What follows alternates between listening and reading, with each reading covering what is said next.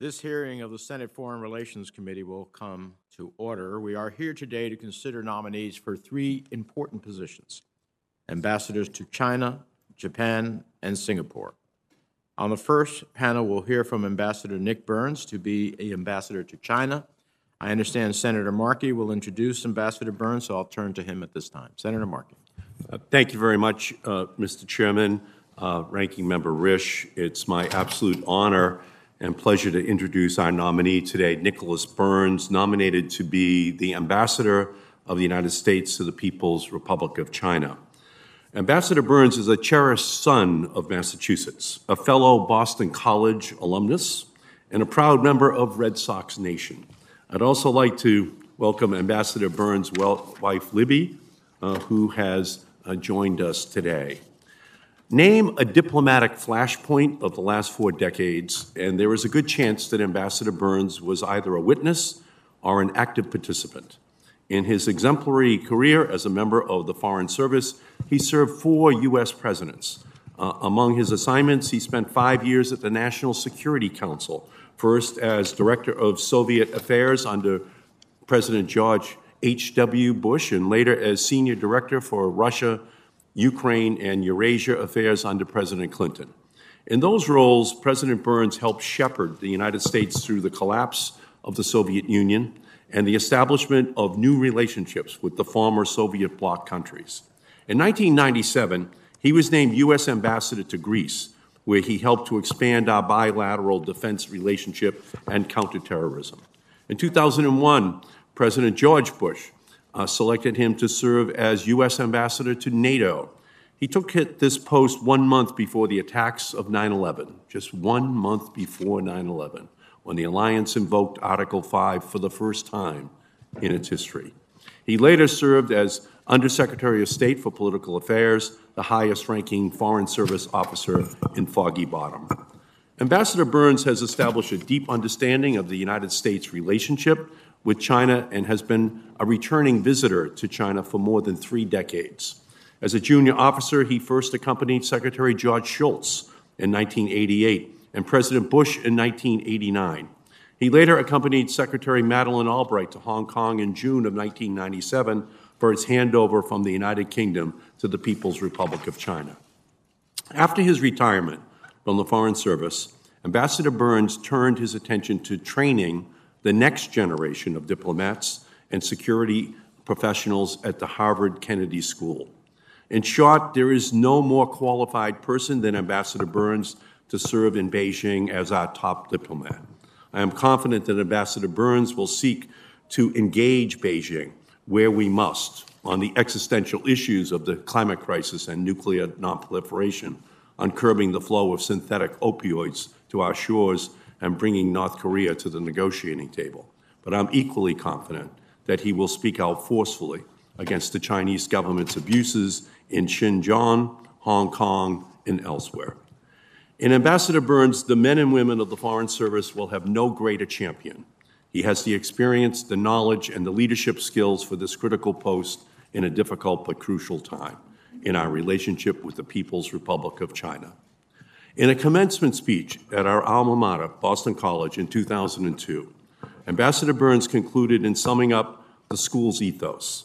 It is the core belief that how we lead our lives should not be just about and for ourselves, but about what we all can do. In the poet Tennyson's words, to seek a newer world here on earth. We are honored that you have again decided to take this opportunity, Ambassador Burns, to once again seek that newer world here on earth. I yield back, Mr. Chairman, and I urge the support of every committee member for this great ambassador. Thank you, Senator Markey, for a glowing introduction. We appreciate it. You're, of course, an important member of our committee, so we look forward to you joining us on the regular dais when you're finished. Ambassador Burns says, welcome to you and your wife. You're an outstanding public servant. As a career Foreign Service officer, we're grateful to you and your family for your willingness to serve our country again. As you know, if confirmed, you'll have a monumental task before you. As I've said before, the China of 2021 is not the China of 1971 or even the China of 2011.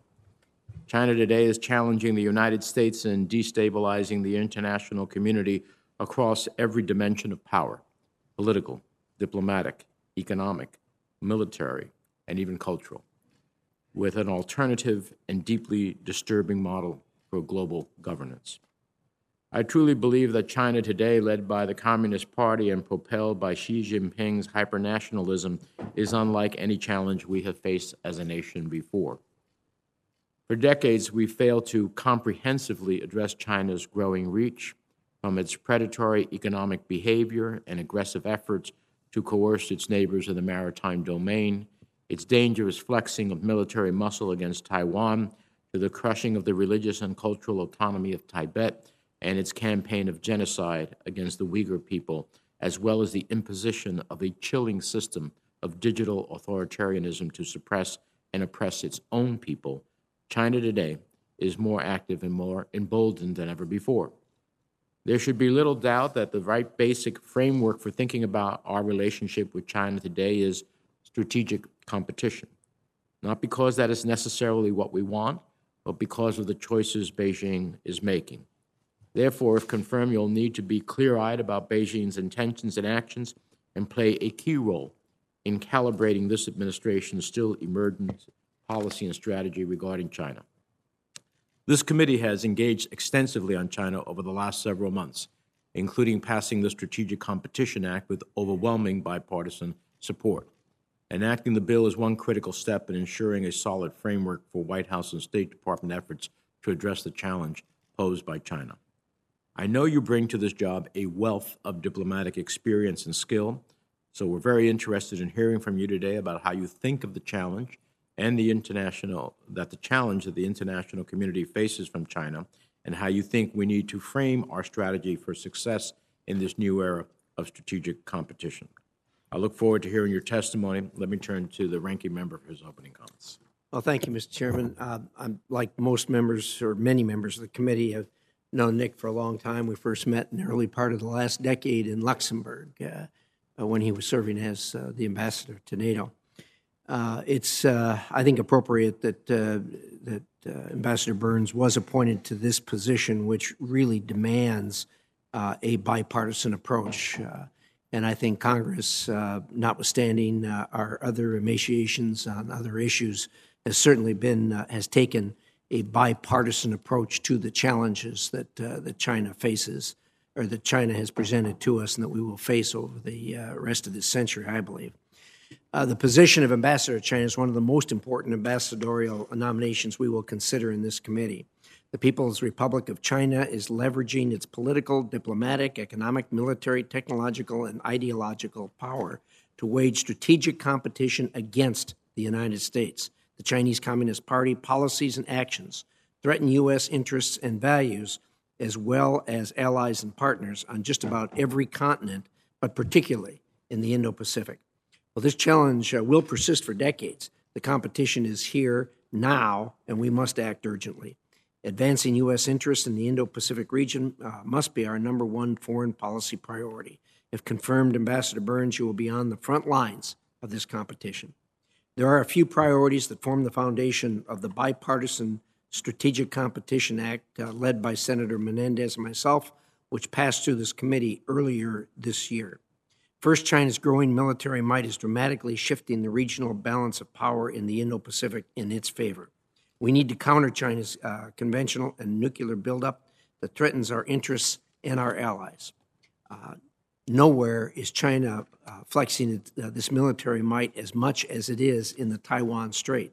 Taiwan's President Tsai is right. Quote, if Taiwan were to fall, the consequences would be catastrophic for regional peace and democratic alliance systems, end quote. It is imperative that we work actively to deter PRC's coercion and aggression towards Taiwan. Another issue that is not discussed as often, but must be, is China's pursuit of life sciences research with potential for weaponization, causing concern about potential violations of the Biological Weapons Convention. I've introduced legislation, the Biological Weapons Policy Act, that would give our country team in China a larger role in ensuring that biological research cooperation with China does not put us or the world at risk. Second, our diplomatic mission in China must be strengthened to address the economic and political facets of the competition at hand. That includes providing information to decision makers in Washington on how the CCP seeks to exert undue political influence in our open society. On the economic front, we must ensure our economic core and mission China is up to the task of dealing with new challenges. China is rolling out laws and regulations to punish companies for complying with U.S. law, including our sanctions laws. The Chinese government is also stamping out all free market activity by asserting control over its financial institutions and its technology companies. Another challenge where we need an active economic core is addressing pressing supply chain vulnerabilities, especially in technology and healthcare. Of course, advancing human rights must continue to be a central priority in our China policy. Ambassador Burns, you face a tough environment. China said it won't work with us on anything until the United States gives into the demands of its two lists. You and I discussed those lists yesterday, and someday I hope to be able to see those lists. How the Biden administration plans to deal with that is not clear. In our diplomatic engagements, China has repeatedly shown a lack of interest in good faith discussions. Yet the administration continues to assert that China can be a partner on a variety of issues, notably climate. On Taiwan, I applaud recent defense sales, but we have also seen a lot of unclear messaging, including recent allusions to a Taiwan agreement. And despite China's massive and unconstrained nuclear buildup, the administration is considering a sole-purpose nuclear declaratory policy that would put U.S. allies at immense risk and shake confidence in U.S. deterrence commitments. I know that our allies have communicated serious objections to the administration on this topic. So far, the administration is refusing to share those communications with Congress. This issue is even more important given China's test this past weekend of a fractional orbital bombardment system carrying a hypersonic glide vehicle. Such a system would allow the PRC to completely circumvent U.S. early warning capabilities and increase the vulnerability of the continental U.S. to a nuclear attack. I look forward to hearing how you plan to address all of these challenges and to help us win this competition. With that, I yield back. Thank you, Mr. Chairman. Thank you, Senator Risch. With that, Ambassador, you're recognized. We ask you to summarize your statement in about 5 minutes or so. We will include your full statement for the record. And with that, the floor is yours. Mr. Chairman, thank you very much. Ranking Member Risch, members of the committee, thanks very much for the opportunity to be with you this morning.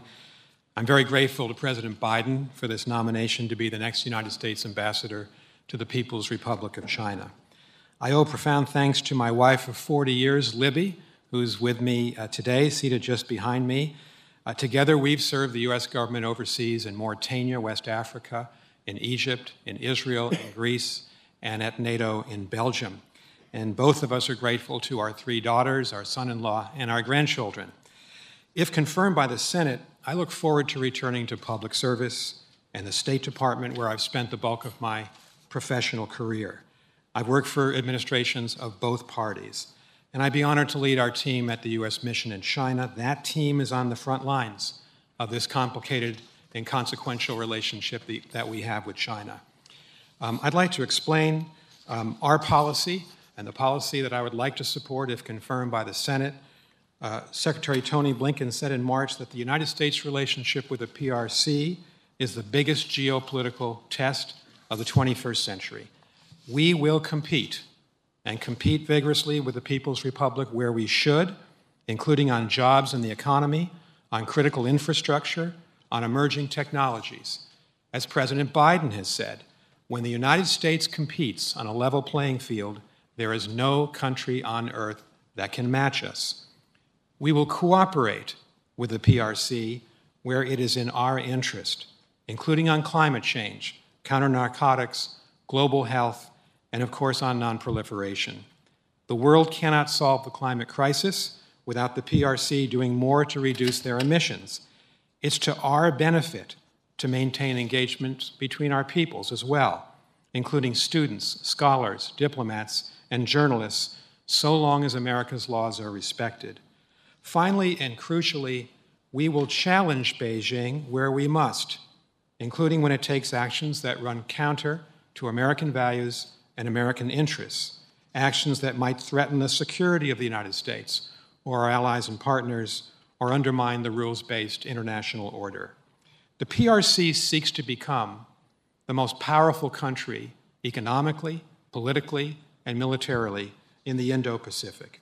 We have to stand with our allies and our friends to uphold a free and open Indo-Pacific, including by maintaining America's commercial and military superiority in 21st century technologies.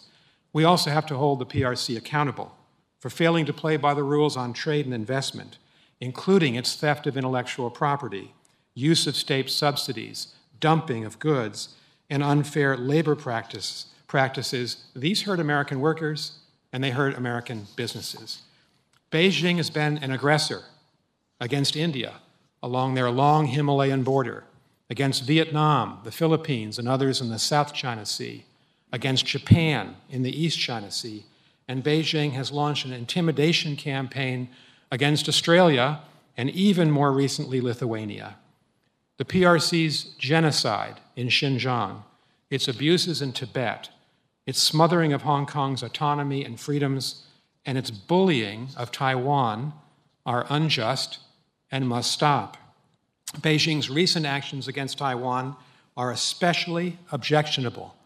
The United States is right to continue its one China policy, but we're also right to support the peaceful resolution of disputes in this region and to oppose unilateral actions that undermine the status quo and undermine the stability of the region. The administration and Congress, together on a bipartisan basis, should help Taiwan to maintain a self-defense capability, and that's the language of the Taiwan Relations Act of 1979. The Biden administration, as well, is surely right to seek effective channels of communication with Beijing to manage this competition responsibly, to diminish the risk of an accidental conflict, and above all, to maintain the peace. The United States has to proceed from a position of strength and pursue intense diplomacy in all these matters. Beijing proclaims that the East is rising and the West is in decline. I'm confident in our own country. I believe that together with our allies and our partners, we can prove them wrong. This will require very close alignment here in Washington between Congress and the executive branch. The bipartisan Senate passage of the Innovation and Competition Act earlier this year is a very wise investment in America's future and our ability to compete. And finally, Mr. Chairman, I'd say this, my final point. The People's Republic of China is not an Olympian power. It's a country of extraordinary strength, but it also has substantial weaknesses and challenges demographically, economically, politically. We should have confidence in our strengths, American strengths, confidence in our business community, in our innovation community, in our universities, in our ability to attract the best students from around the world, confidence in our unmatched military and our first-rate foreign service and civil service, confidence in our values that stand in brilliant opposition to China's authoritarian regime. We will succeed if we build this American strength around our diplomacy with the People's Republic of China. And on that basis, Mr. Chairman, if confirmed, I'm looking forward to working with you, the ranking member, and Republicans and Democrats on this committee.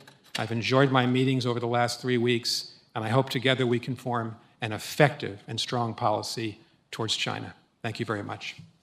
Thank you, Ambassador. We'll start a round of 5 minutes. Before I start mine, let me ask some questions we asked for the committee as a whole. These are questions that speak to the importance that this committee places on responsiveness by all officials in the executive branch, and we expect and will be seeking from you. So I'd ask you to provide just a simple yes or no answer to these questions. Do you agree to appear before this committee and make officials from your office available to the committee and designated staff when invited? Yes. Do you commit to keep the committee fully and currently informed about the activities that will be under your purview? Yes. Do you commit to engaging in meaningful consultation while policies are being developed, not just providing notification after the fact?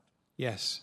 And do you commit to promptly responding to requests for briefings and information requested by the committee and its designated staff? Yes. Thank you. Well, let me start off. First of all, I think your statement encompasses many of the sentiments, concerns, and questions that members of the committee have. And so it was very encompassing of many of the issues I think we care about. And together we have to work to make sure that Xi Jinping is wrong, that the East is not setting, but it will continue to shine. Now, many experts emphasize the importance of U.S. collaboration and joint action with allies, partners, and multilateral organizations to address the challenges that China poses. However, collaboration can be harder in practice than in theory, particularly when countries have different views and competing interests. In what specific areas can you speak to that collaboration has been helpful in addressing the challenges that China poses, and in what areas and with which countries do you see particular opportunities or constraints?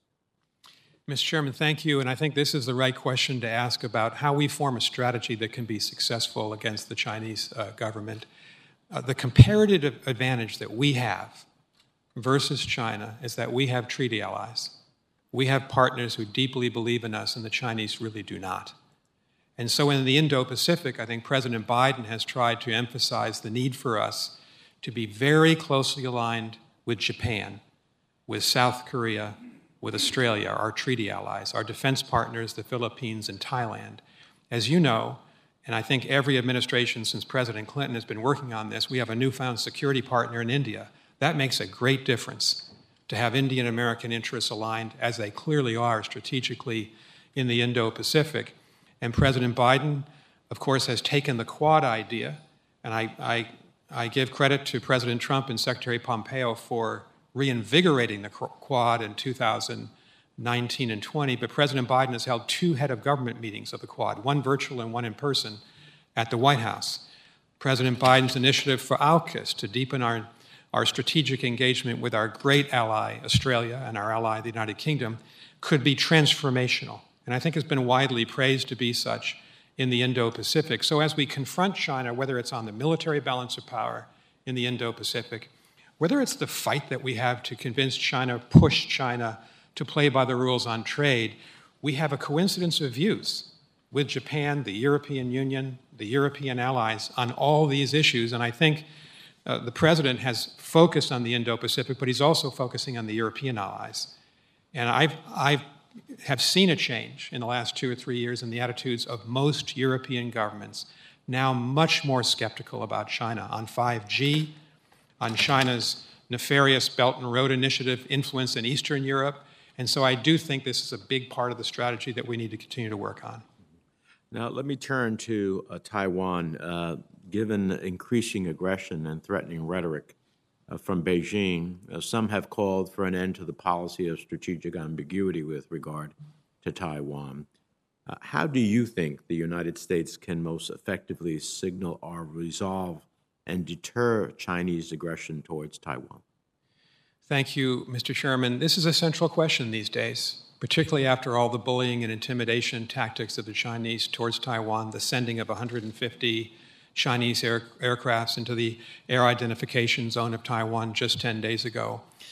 My own view, and fortunately this is backed up, I think, by both the Biden administrations and every other administration going back 4 decades, is that we have enormous latitude, Congress and the executive branch, under the Taiwan Relations Act, to deepen our security assistance to Taiwan. The Taiwan Relations Act, written in January 1979, is remarkably modern for the strategic questions we're facing in 2021. It says that we have an unofficial relationship with Taiwan, obviously, but we have a responsibility to help Taiwan achieve a self-defense capability through the provision of defense articles and services. So since 2009, the Obama and the Trump and the Biden administrations have provided about $30 billion worth of assistance to Taiwan. Given what China's done, given China's frankly objectionable statements towards Taiwan, I think the Congress and the executive branch have every right to continue to deepen our security cooperation, to expand our arms provisions to Taiwan. That's the most important thing we can do. In addition to that, the Taiwan Relations Act also calls for the United States to provide the strongest possible deterrent in the Western Pacific, the language of 1979, or the Indian Ocean as we would refer to it today. And in addition to that, as a third measure, we ought to be asking, and we are asking our allies, to show a real commitment to Taiwan. And we're seeing that from Japan and other allies. Finally, Mr. Chairman, we've got to be very clear about our criticism of China. And what the Chinese are trying to do to this very successful society on Taiwan, with this very healthy democracy, extraordinary performance in the coronavirus, is to simply intimidate them. And so we've all got to speak up and shine a light on those Chinese actions and Chinese rhetoric. That's essentially the policy of the last 40 years. I think that policy is the right one and the smart one for today. Thank you. Senator Risch. Well, thank you, Mr. Chairman. Let's pick up with Taiwan where you left off. How do you differentiate what happened in Hong Kong with Taiwan? In reading and listening to the Chinese, it seems to me that Taiwan's even more of an irritant to them than Hong Kong was. Fortunately, Taiwan's got the sea between themselves and China. But I really fear that we're going to see the same kind of pushing the envelope in Taiwan that gets it to a point where there's a crisis. What are your views on that? Senator, you're right to ask that question. I share your concern. As Senator Markey mentioned, I was State Department spokesperson. I accompanied Secretary Albright on June 30th, 1997, to the handover from the UK to the PRC on Hong Kong. And all of us remember, but I particularly remember from our meeting with the Chinese leadership that day, the commitments they made to the people of Hong Kong and to the rest of us around the world, and the Chinese have gone back on every one of those commitments. So if we link that to Taiwan, we obviously cannot trust China to meet the commitments it's made on the Taiwan issue. When Congress passed the Taiwan Relations Act, when administration after administration pursued a one-China policy, we obviously did so on the presumption that there would be peace in the cross-strait relationship between Taiwan and China. And there isn't much peace today. There's assertiveness and aggression. So I don't think we certainly cannot trust the Chinese in this issue. We have to be aware of their rhetoric, aware of it, and the rhetoric of its leader and many other Chinese leaders in recent months has been that they intend to take back Taiwan. Our responsibility is to make Taiwan a tough nut to crack, help it increase its asymmetric defenses through the Taiwan Relations Act, and other countries can do that as well. It's a central issue in the relationship now.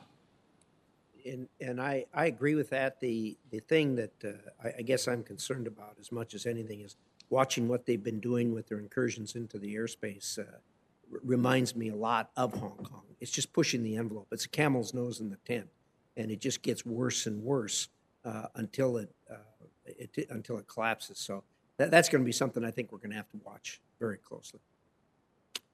Let's talk about China's nuclear buildup. Do you agree that they're pursuing a massive nuclear buildup in China? It certainly appears so, both in the western part of China, where the reports of the ICBM expansion, and also with this novel delivery system that has been publicized of late. One thing that is very concerning to me, and I think other members of this committee, is that there's this discussion within the administration of a sole purpose nuclear declaratory policy, which is in essence a no first use. It's another way of saying no first use, but it's not as direct, but it's the exact same thing. I would hope you'd become a spokesman within the administration about how damaging that kind of a declaration would be, a sole purpose declaration. I'm not sure if you're aware of this or not, but I can guarantee you that the allies, particularly the ones that are counting on us in the Indo-Pacific region, are very concerned about the declaration of sole purpose nuclear declaratory policy. What are your thoughts on that? Senator, I appreciated our conversation last evening about this in your office. And as I explained, I'm a private citizen appearing before you as a nominee without access to the intelligence. I don't have a security clearance, so I'm very reluctant to speak specifically about the nuclear posture review, which is underway. But I do know that President Biden has indicated clearly that he is going to support the strongest possible and the safest American nuclear deterrent, as every president has done since President Harry Truman. And that's obviously an obligation to the American people. I would also just add, Senator Risch, we also talked about this last week. I think the spotlight should be on China. They have said for decades, the Chinese government, that they want to have a minimum nuclear deterrent. They are blasting past that definition, and they're rapidly engaged in the buildup of their nuclear arsenal, including the disturbing reports of the hypersonic technology. So I think the spotlight has to be on the government of China. Well, I agree with that. You having the credentials that you have on a bipartisan basis and your deep knowledge of our allies, and particularly ones that we have a defensive posture with, I would hope you would be a spokesman within the administration regarding this. I'm very concerned about it. A lot of people are concerned about it. And I understand that you've done an excellent job throughout your career of carrying water on both shoulders for administration from either party. I think that brings a tremendous amount of credibility to you. And I think your words in that regard would be very important as they proceed with the nuclear posture review. I have no doubt they will be consulting with you, given the position you're in. So I would urge that you communicate in the strongest terms to the administration the concern that our allies in the region have for this policy. Thank you. Thank you, Mr. Chairman. Thank you. Senator Cardin. Thank you, Mr. Chairman. Ambassador Burns, first of all, let me thank you for your incredible career of public service. You have really advanced American values globally in every post that you've held, and I personally have appreciated your advice during very difficult times. So thank you very much for your service to our country and your willingness to continue in this critical role as our ambassador in China. There are so many issues that we need to talk about. And we've already mentioned a lot of our national security concerns. We know that China is belligerent in the China Seas, making claims that are outrageous and affect international commerce and our national security. We know that they are trying to change the rules of engagement economically so that they determine the rules based upon a government-controlled economy rather than an open economy, which is against our national security interests. We know how belligerent they are against Taiwan, and the list goes on and on and on. But I want to devote my time to what President Biden has said, that we are strongest when we conduct our foreign policy based upon our values. And China, in the recent decades, has just been moving in the wrong direction on universal human right values. And we could go through the entire list, and it's a long list. So I guess my question to you, how will you balance and strategize America's presence in China through your mission to advance universal values of the respect for individuals, religious freedom, human rights, and basic beliefs that the universal community that believes in democracy looks to America's leadership as hope for the future? Senator, thank you very much for that question, and thank you for your decades of service to those issues, and I'm very well aware of that. I think you're right to suggest that as we think about our tools, our strengths, as we compete with China, it's our belief in human freedom and human rights, in democracy, in the rule of law, in press freedoms, that really stands in opposition to an authoritarian dictatorship in Beijing. And so if we can marshal those strengths, and President Biden and his administration believe this is at the center of their foreign policy on Xinjiang, on Tibet, on Hong Kong, on the repression of the Chinese people, we can't just do that sometimes. We cannot be silent if there are atrocities occurring, or in the case of Xinjiang, a genocide is occurring. We have to speak out. And you've seen the President, Secretary Blinken, and all of the officials been very forthright about that since January 20th of this year. I think that will continue, and that will certainly be, if I am confirmed, a hallmark of what I try to do, speaking directly to the Chinese government in Beijing. I would ask also that you inform this committee as to how we can give you a stronger hand in dealing on these issues. We have passed sanction regime laws that have been used against oppressors in China, individual sanctions such as Magnitsky, as well as sectorial sanctions have been used. And I think they have their effect. I think they're extremely important.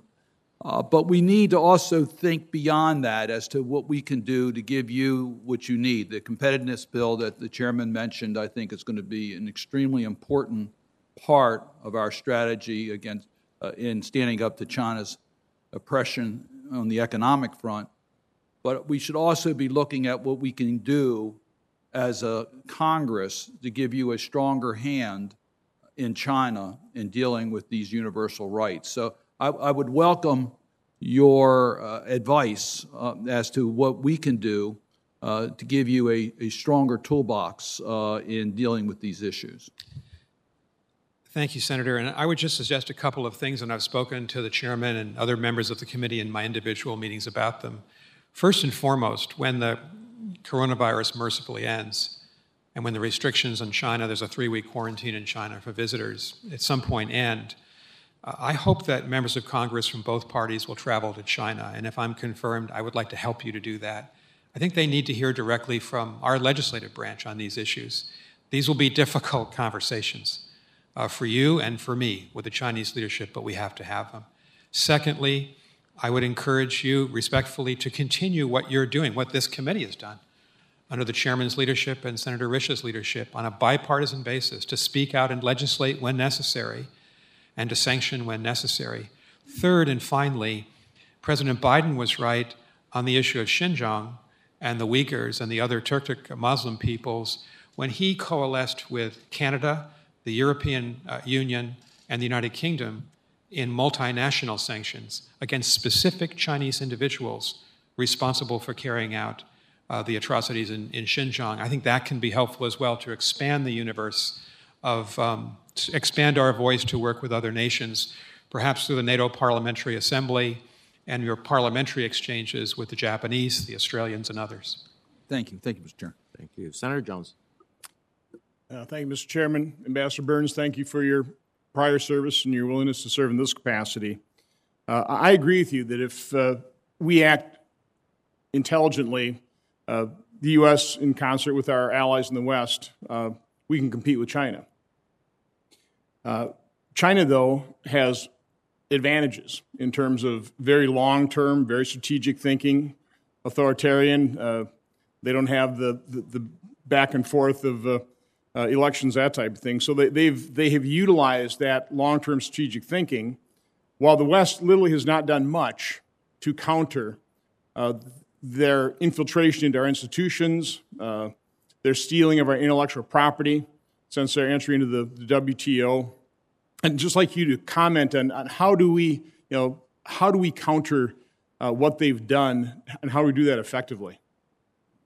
Senator, thank you. I think it's a central question. We have to have a strategy to match China's strategy. I think that is beginning to develop over the last several years in the last 3 administrations, President Obama, President Trump, and President Biden.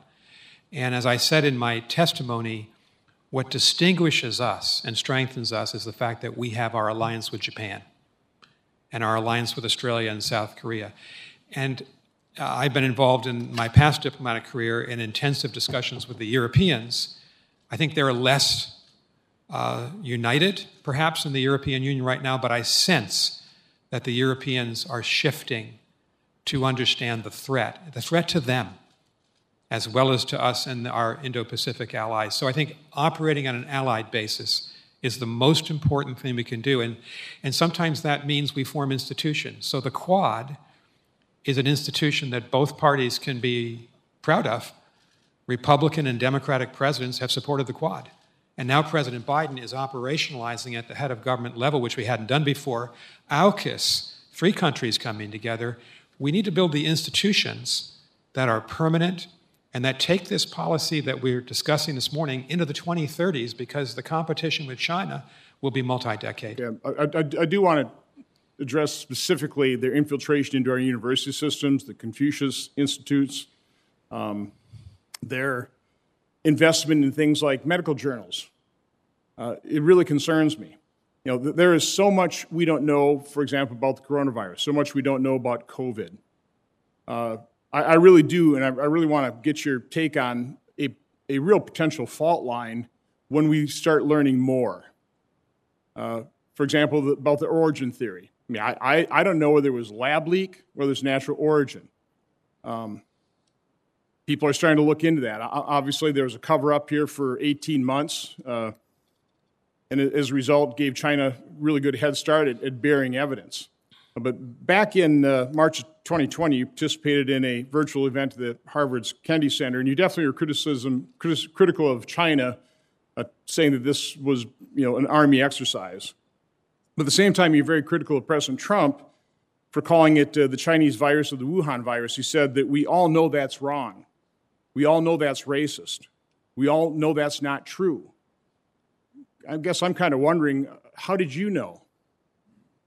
We still don't know. How are you so positive that this wasn't a lab leak theory? And have you changed your mind? Have you seen other evidence that would at least open up your mind to that prospect? Because if it is determined that it probably was not a natural origin, and this did leak from a lab in Wuhan, that will have very serious geopolitical repercussions in our relationship with China. Thank you, Senator. I want to agree with you briefly on the issue of students and exchanges. We ought to welcome Chinese students into the United States, but student visas are not a right. They have to be earned. Our laws have to be observed. There are some Chinese student applicants who have ties to the PLA, the People's Liberation Army, and China's intelligence services, and we should turn them down for visas. And we have to be clear about that. But we also have 375,000 students in our universities and secondary schools in your state and my state, at my university, and we are better off having them in this country to learn about our democracy.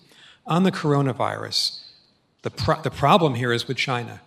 The Chinese government withheld information very clearly from their own people and the rest of the world for about a month in late December and January of 2020.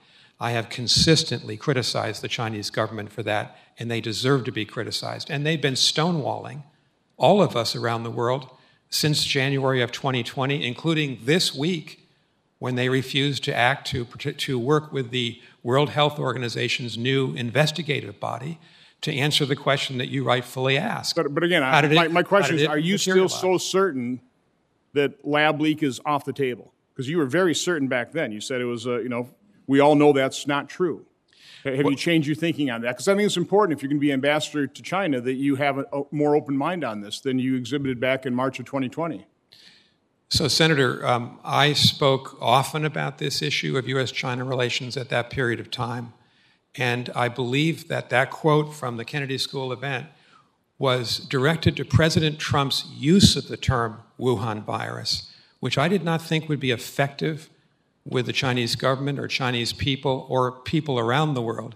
It had nothing to do with the origins of the crisis of the pandemic. My position has been all along and continues this day, we need to investigate.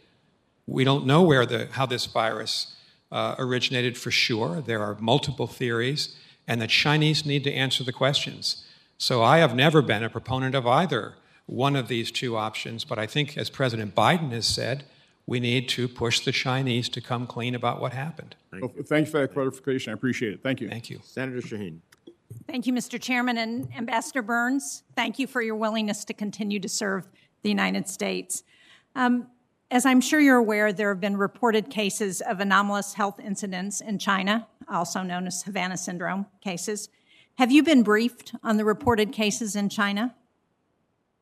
Senator, I do not have a security clearance, so I've not been briefed in detail about what has happened to our mission personnel there, but I've had unclassified, open conversations with the State Department, and what I would say to you is my own view, just as a private citizen, is that this is real.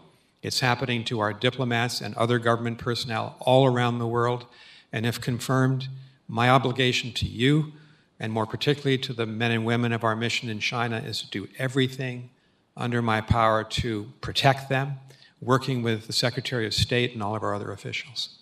Well, thank you very much. I appreciate that. I hope you will also request from the State Department, once confirmed, that classified briefing that also includes how to encourage personnel to respond if they are affected and what to look for in terms of those attacks, because to date, there doesn't seem to be a consistent response and direction for personnel. Thank you. You mentioned in your opening remarks and in the questioning about the increased Chinese influence in Eastern Europe and also Lithuania, which is one example of an Eastern European country that has taken a hard stance on China. In July, they actually became the first European country to allow a Taiwanese diplomatic presence using the island's name in the country. Can you talk about what you think the impact of Lithuania's stance is? We know it's produced a response from China, but will it have impact on other Eastern European countries and encourage them to take a hard look at what China's doing? Thank you. Lithuania has chosen its course, and every country has a right to define its relationship with Taiwan. And I'm proud that the Biden administration has stood up for Lithuania. And, you know, it's extraordinary. The Chinese government has launched an intensive intimidation campaign, economic intimidation of Lithuania, and the Lithuanians have stood up and they've held their ground. They deserve our support, as Australia does, and Australia has been subjected to the same treatment. We have our own policy, the One China policy, which we should adhere to, our unofficial relationship with Taiwan, which has served us well. Every other country should have a right to determine what they want to do, and they shouldn't be bludgeoned and bullied by the Chinese leadership. Well, thank you very much. I couldn't agree more with that, and I think Lithuania deserves a lot of credit for a small country being willing to stand up in the way that they have. Excuse me. Earlier this month, NATO Secretary Jens Stoltenberg insisted that NATO must engage politically with China, but the alliance doesn't seem to see China as much of a threat as they do Russia. Does China view NATO in the same way? And what do you think NATO's strategy should be towards China? Thank you, Senator. It's been really interesting for me as a former ambassador to NATO to see how high on the agenda China has become over the last couple of years during President Trump's time and now President Biden's time. And the focus is right. I mean, certainly Russia is the immediate focus of the North Atlantic Treaty Organization, and especially considering Latvia, Lithuania, Estonia, and Poland right up on the front lines as we try to contain Russian power. But I think the NATO countries, led by a great Secretary General, Jens Stoltenberg, also understand China, as the Belt Road Initiative, is now in 16 countries in Eastern Europe. The Chinese are actively trying to separate countries in Eastern Europe from the European Union and NATO. And if you think about Chinese energy activities and military activities in the Eastern Mediterranean Sea, which is part of the NATO littoral geography, and think about the interests of Germany, of France, Italy, any of the NATO countries, they've got to be concerned by what's happening in Xinjiang province, in what's happened to Hong Kong, the threats against Taiwan, and the economic practices of China. My last point would be, if we can coalesce with the European Union, the United States, and Japan on some of the economic issues, we're well more than 60% of GDP. It's real leverage.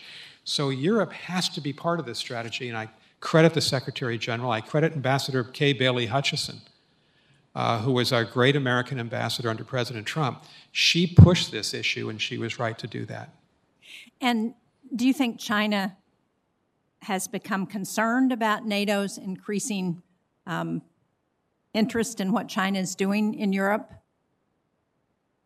The reason or are they ignoring that? I don't think they're ignoring it, Senator. I mean, the reason I use the term China's not an Olympian power in my statement, and I meant it specifically, they have enormous strengths. They have very few friends.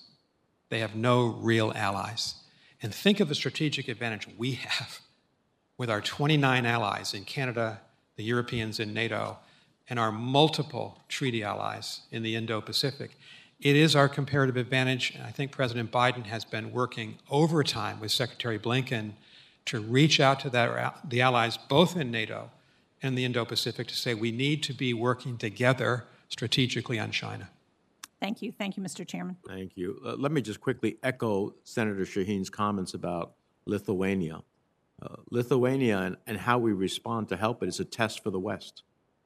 Because when a country stands up against China and then faces the enormous economic consequences that China is creating against Lithuanian businesses by denying them supply chain opportunities, which is a wake-up call for the world, I think it's incredibly important that we stand by Lithuania extremely strongly. Senator Romney. Thank you, Mr. Chairman. And I wish to associate myself with the comments of the chairman and the ranking member at the beginning of this hearing. It's good to see you, Ambassador, and very deeply appreciate your willingness to serve once again your country at a critical time. We all know China's ambition. They've described what it is. They seek to replace us as the global leader. The prospect of a global order led by China is one which is troubling for many reasons. We can see what that might look like based upon what they're doing even now, censoring their media, blacking out social media in their country, stealing intellectual property from us and from others, reneging on treaties and promises they've made, repressing religion and people of faith, monitoring their own citizens and assigning social grades based upon their loyalty to the Chinese regime, the communist regime, oppressing minorities of all kinds, and, of course, committing genocide. We say that quickly, but genocide, eliminating a people, enslaving a people as they are, all these things suggest that a global order led by China would be something which the world could not possibly endure. There was probably a time, a decade or so ago, when if you were the ambassador to China, you could go in and pound your fist on the table and they would take note and perhaps change course on some of the things we care most about because they were worried about their access to the U.S. market. Is that true today? Can we sort of tell China what to do and do they respond or are we no longer in that position? Senator, thank you, and I appreciated the conversation we had in your office 2 weeks ago about all these issues. I think our relationship is fundamentally different now than it was 10 years ago or 20 years ago, and I've spoken to most of the former American ambassadors about this, and we're in an entirely new age where we've got to have channels of communication to work with the Chinese. First of all, we want to mitigate the danger of an accidental conflict. We want to maintain the peace. But we also want to have clear messaging in, and I think multiple channels make sense. If confirmed, I'll be on point for the country and the government in Beijing, talking directly to the Chinese. I think it's very important for members to travel there, members of Congress, and ultimately most important for the president to have direct conversations as he is seeking to do. He's had phone conversations with President Xi Jinping, but these are difficult conversations, and you've seen the aggressiveness of the Chinese officials. You've seen the nationalism. You've seen the wolf warrior diplomacy. It's part of the fabric of what we're dealing with now. And my final point, Senator, would be to say we're a strong country. We should be confident of our values and our interests, and we can stand up to the Chinese. But our allies and partners can help to do that so that there's real weight and leverage, and I do think that's the focus. What is your sense of the commitment of our allies to that effort? We've spoken already this morning about NATO and our friends and allies there. Perhaps Germany is not quite as committed as, let's say, Lithuania. But as you look at our allies, are we advancing in terms of our mutual efforts, or is there some retreat on the part of key allies? I don't see retreat. Certainly, I think we're seeing a stiffening of the resolve of Japan, which is so important for us. Australia, rock solid on these issues. India, not an ally, not a treaty ally, but a strategic military partner in the Bay of Bengal and the Western Pacific. Very important for us. Europe is different. There's so many countries with different views. Of course, we're waiting for the formation of the German government, so we'll have to wait and to see what the Social Democrats and the Greens do. But I would note that the Greens were very critical of China during the recent campaign in Germany. And certainly President Macron has spoken out about the dangers of China in the Indo-Pacific. And France is unique among the European powers because it is an Indo-Pacific country as well. And so I think we've got to work both the North Atlantic Alliance, the European Union, but especially our Indo-Pacific allies to be successful. There are some who look at China and say it's a juggernaut. There's no way to slow it down. It's on a course that is unstoppable. Do you see it that way? Is there a way of dissuading China from a course as malevolent as what we're seeing today? Do they have some fundamental weaknesses that the rest of the world recognizes and can get them to divert from the course they're on?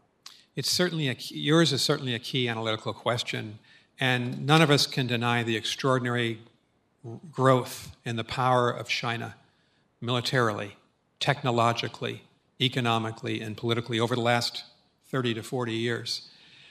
But we shouldn't exaggerate that power. I said in my statement, China has significant demographic challenges over the next few decades.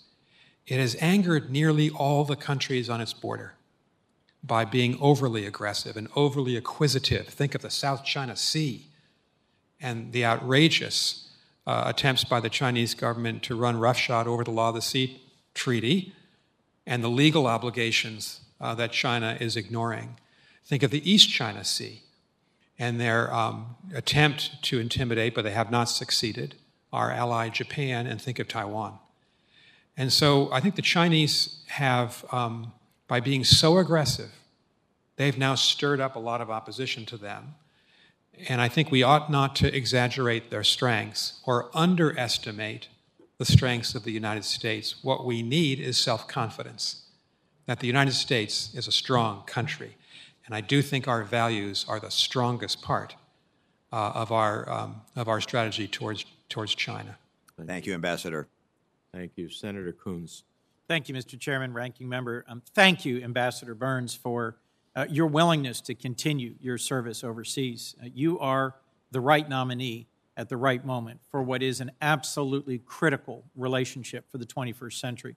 And I think in your opening statement, you laid out wisely the challenges that are before us. And so I am particularly pleased, given your deep experience in the Foreign Service as ambassador to Greece and to NATO, your work leading the Aspen Strategy Group, through which I've gotten to see your remarkable talents of both strategic insight and interpersonal diplomacy.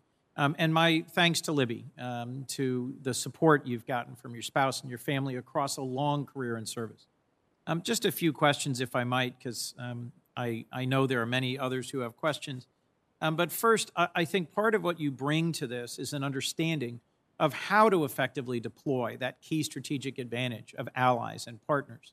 And I think you correctly point out that China's greatest current global weakness is the absence of any real partners or allies.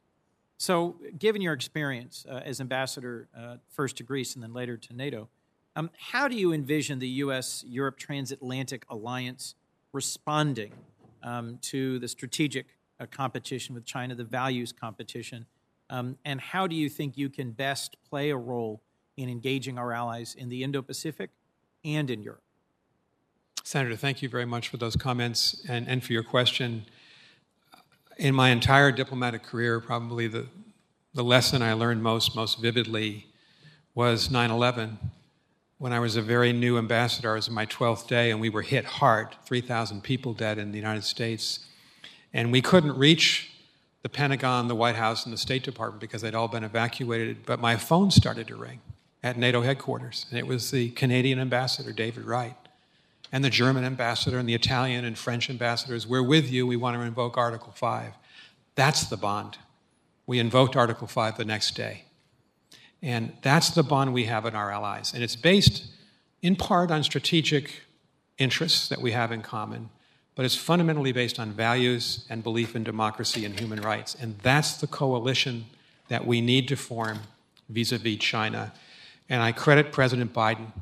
When he came to office, from his inaugural speech to his first speech in the State Department to his G7 and NATO and EU meetings, and you know this very well, Senator, because you're so close to him, he has been consistent in saying we're going to succeed most if we're with our allies. And Secretary Blinken has been working tirelessly on this. And I think it is going to be, frankly, most challenging perhaps in Europe. It's not the fault of the Europeans, but it's a big group of countries and a multiplicity of views. NATO is, in one way, the right institution for certain issues, and we're working those there, but the European Union on others. And I would just say, and we had a chance to talk about this morning together, we need to be together on human rights. We need to stand up together, Europeans and Americans, on the Uyghur issue, on Tibet, on Hong Kong, and on Taiwan. And we need to be together on trade because both of us are victims of Chinese unfair trade practices. And think of the power of the EU, the US, perhaps Japan working together. I think that's part of the strategy that we have to operate. Thank you, Ambassador. I do think we're in an era where concerns about the digital world and the role of the individual in a digital age are also at the forefront. I'm very concerned about the way in which China has developed and deployed the technology to surveil and to censor, to even control its own population, and actions they've taken to export not just that technology, but that attitude to other countries around the world. How do you think we can best work with global partners to offer an alternative vision in which digital technologies serve democratic values, and then to embed that in a common trade framework with the values partners you were just referencing? Thank you, Senator. This is also a central question. And President Biden, from his inaugural speech on, has been talking about the need for democracies to recognize the threat from the authoritarian world. And that's principally the People's Republic of China and Russia and others around the world. And to see the pernicious misuse of technology to repress their own citizens, and then to try to export that technology in countries where there's a struggle between democratic, small d, democratic forces and authoritarian forces. We've got to be operating all across the world to help the democratic forces and to help blunt this technological impact. I think it's a very important issue. I know the State Department and Secretary Blinken are seized by it. Well, thank you, Mr. Ambassador. I look forward to supporting your nomination and working closely with you. I think better understanding China, better communicating with China about our risks and opportunities is an important and critical role, but also clearly advocating for America's interests and values is an essential role, and I think you'll be an excellent ambassador. Look forward to supporting your nomination. Thank you, Mr. Chairman. Thank you. Senator Barrasso. Thank you very much, Mr. Chairman. Ambassador Burns, welcome to the committee. The Chinese Communist Party cannot be trusted. The world has seen China's brutality, deception, illegal activities. We've seen China cover up, spread disinformation about the coronavirus. We've seen China destroy Hong Kong's autonomy. We've seen them engage in unlawful military activities in the South China Sea. We've seen China steal American intellectual property, commit terrible human rights abuses. Now, these, to me, are actions of a dangerous and authoritarian regime. It's not a nation committed to the rule of law, to free markets, to protecting the rights of people. It's clear the United States and the international community must hold China accountable for its increasingly dangerous behavior. So just recently, the CIA Director Bill Burns stated that China presents the greatest challenge to U.S. interests and to international order, close quote. He also announced the creation of a new China Mission Center to, quote, strengthen our collective work on the most important geopolitical threat that we face in the 21st century, which is an increasingly adversarial Chinese government. Do you concur and believe that China's increasingly adversarial government is the most important geopolitical threat that the United States faces in the 21st century? Thank you, Senator. I agree with my longtime friend and Foreign Service colleague, Director Bill Burns. I agree with the statement he made. I noticed it. I read his statement. He and I grew up in the first 10 years of our career were the end of the Cold War, when the Soviet Union was the greatest threat. There's no question in the 21st century, given Chinese power, and we've talked about this morning, China is the greatest threat to the security of our country and of the democratic world. Thank you. I want to ask you about the U.S.-China Phase 1 agreement. Remember, January of 2020, the United States and China signed a Phase 1 trade agreement. China committed to buy $468 billion of U.S. goods, energy, agriculture, and services over a 2-year period of time. They really do. China appears to be failing to comply to this agreement. Reports indicate that China's purchases have fallen far short for both 2020 and 2021. Do you believe China is committed to abiding by its promises under this agreement, and what are options available to us to ensure that China does fulfill the terms of the agreement? Thank you, Senator. This is going to be a contentious issue, and it has been for a long time between our two countries. I think you know that the U.S. Trade Representative, Ambassador Catherine Tai, gave a speech here in Washington 2.5 weeks ago, and she was very forthright in saying, I'll just summarize her main point, saying that she would talk to her Chinese counterpart about that Phase 1 deal and about the performance of the Chinese government in meeting or not meeting its commitments. And I think she was right to suggest that that has to be the first order of business on trade with China.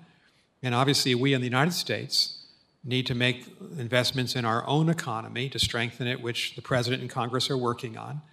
And we have to overcome the ravages of COVID-19 before we can probably get on to bigger initiatives. But I think she was right to start there, hold China to account for what it promised President Trump. And I think most observers and experts would say they have not fulfilled their obligations. In addition to goods and energy and agriculture products, there's also intellectual property obligations under this U.S.-China Phase 1 agreement. What steps can we take to ensure that China fully implements and complies with the intellectual property commitment? That's a key issue, because it gets to the systemic violations of China's WTO commitments. I named some of them in my statement: intellectual property theft, dumping, state subsidies, unfair labor practices. So when we talk to the Chinese about trade, part of it is our two-way $559 billion trade relationship in goods and then more in services. Part of it is getting at these systemic problems that I think every recent president has wrestled the Chinese on. For my final question, earlier this year, China and Iran signed a memorandum of understanding in which China would invest as much as $400 billion in Iran over the next 25 years. Last month, Iran was accepted as a member of the Shanghai Cooperation Organization. China's long been importing Iranian oil in contravention of U.S. sanctions on Iran. Sanctioned Iranian airlines continue to fly to China. Not simply a matter of a few Chinese companies violating U.S. law. There's a lot going on here. It appears to be a strategic decision by the Chinese government to allow these violations to take place. What's your assessment of the current relationship between China and Iran? This is a very serious issue. As you portray it, and you're right, this is a closer relationship than China and Iran had, say, when I was the Iran negotiator for Secretary Condoleezza Rice. When China joined us in 3 UN Security Council sanctions resolutions, Chapter 7, against the Iranians in 2006, 7, and 8. And now they have a closer relationship. I think what we ought to do, and we will do, I'm sure, and the President Biden's administration, talk to the Chinese directly about this, and obviously hold the Chinese to account to abide by every UN Security Council sanctions resolution that prohibits most of this activity. Thank you, Mr. Ambassador. Thank you, Mr. Chairman. Thank you. Senator Murphy. Thank you very much, Mr. Chairman. Mr. Ambassador, thank you very much for your long service to the nation, for your willingness to continue in a very difficult but critical post. When the Obama administration negotiated the Paris Accords, it was critical that they secure commitments from the fastest growing economies, which happen to be the fastest growing polluters, to make significant commitments. Of course, India and China are at the top of this list. We lost 4 years in holding both of those nations to their commitments. And so you and this administration are going to be making up for lost time. India is arguably, in the neighborhood of being able to make their commitment at Paris. China is not. In fact, a recent report found that Chinese emissions in 2019 were so big that they were larger than that of the entire developed world as a whole.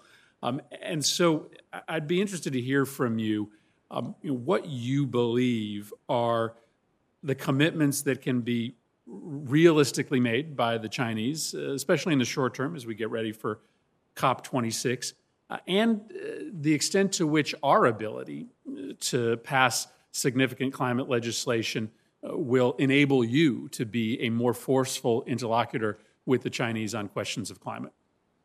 Thank you, Senator. Another central question, and this is the side of the relationship where we have to engage China and seek cooperation if it's possible. And this makes this relationship so difficult because we're competing and we're engaging at the same time. Climate is perhaps the signature issue on the cooperation side. And obviously, President Obama was able to work with President Xi Jinping back in 2015. That was positive.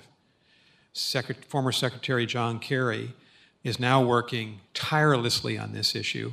And China, as I understand China's current position, its emissions will not begin to diminish until 2030.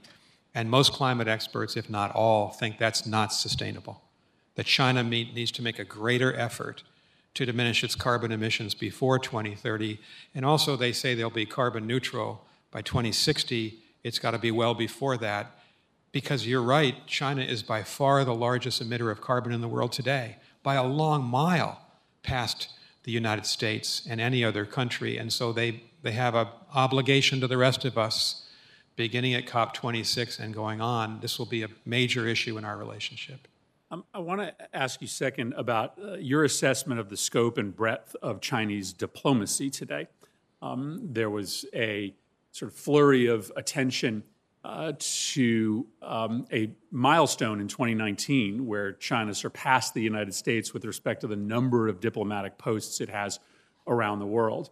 I was in Ireland that same year where there was an important telecommunications tender, and we were hearing stories about a surge of diplomats being sent to the embassy in Dublin. Meanwhile, we had one very nice and capable military attaché who was the beginning and end of our diplomatic team working on behalf of U.S. companies for this tender. It seems as if China has diplomatic reach in new places and has an ability to be flexible and nimble in a way that we do not. One of the things that I believe we should be engaging in is more subnational diplomacy, using our state leaders and our local leaders to engage all around the world on behalf of the United States, something that China does fairly well. Just a quick assessment from you as to the state of Chinese diplomatic efforts around the world, how it's changed over the past 5 or 10 years, and any recommendations that you might give to this committee as we seek to empower U.S. diplomacy to compete with China. Thank you, Senator. The Chinese have sought to become the most active in their minds and most powerful diplomatic force in the world for my entire career. Until a couple of years ago, the United States had more embassies and consulates in the world than any country. As of last autumn, China had 275 embassies and consulates, and the United States 273. Is it meaningful? Yes. It means we have to compete. We're competing militarily.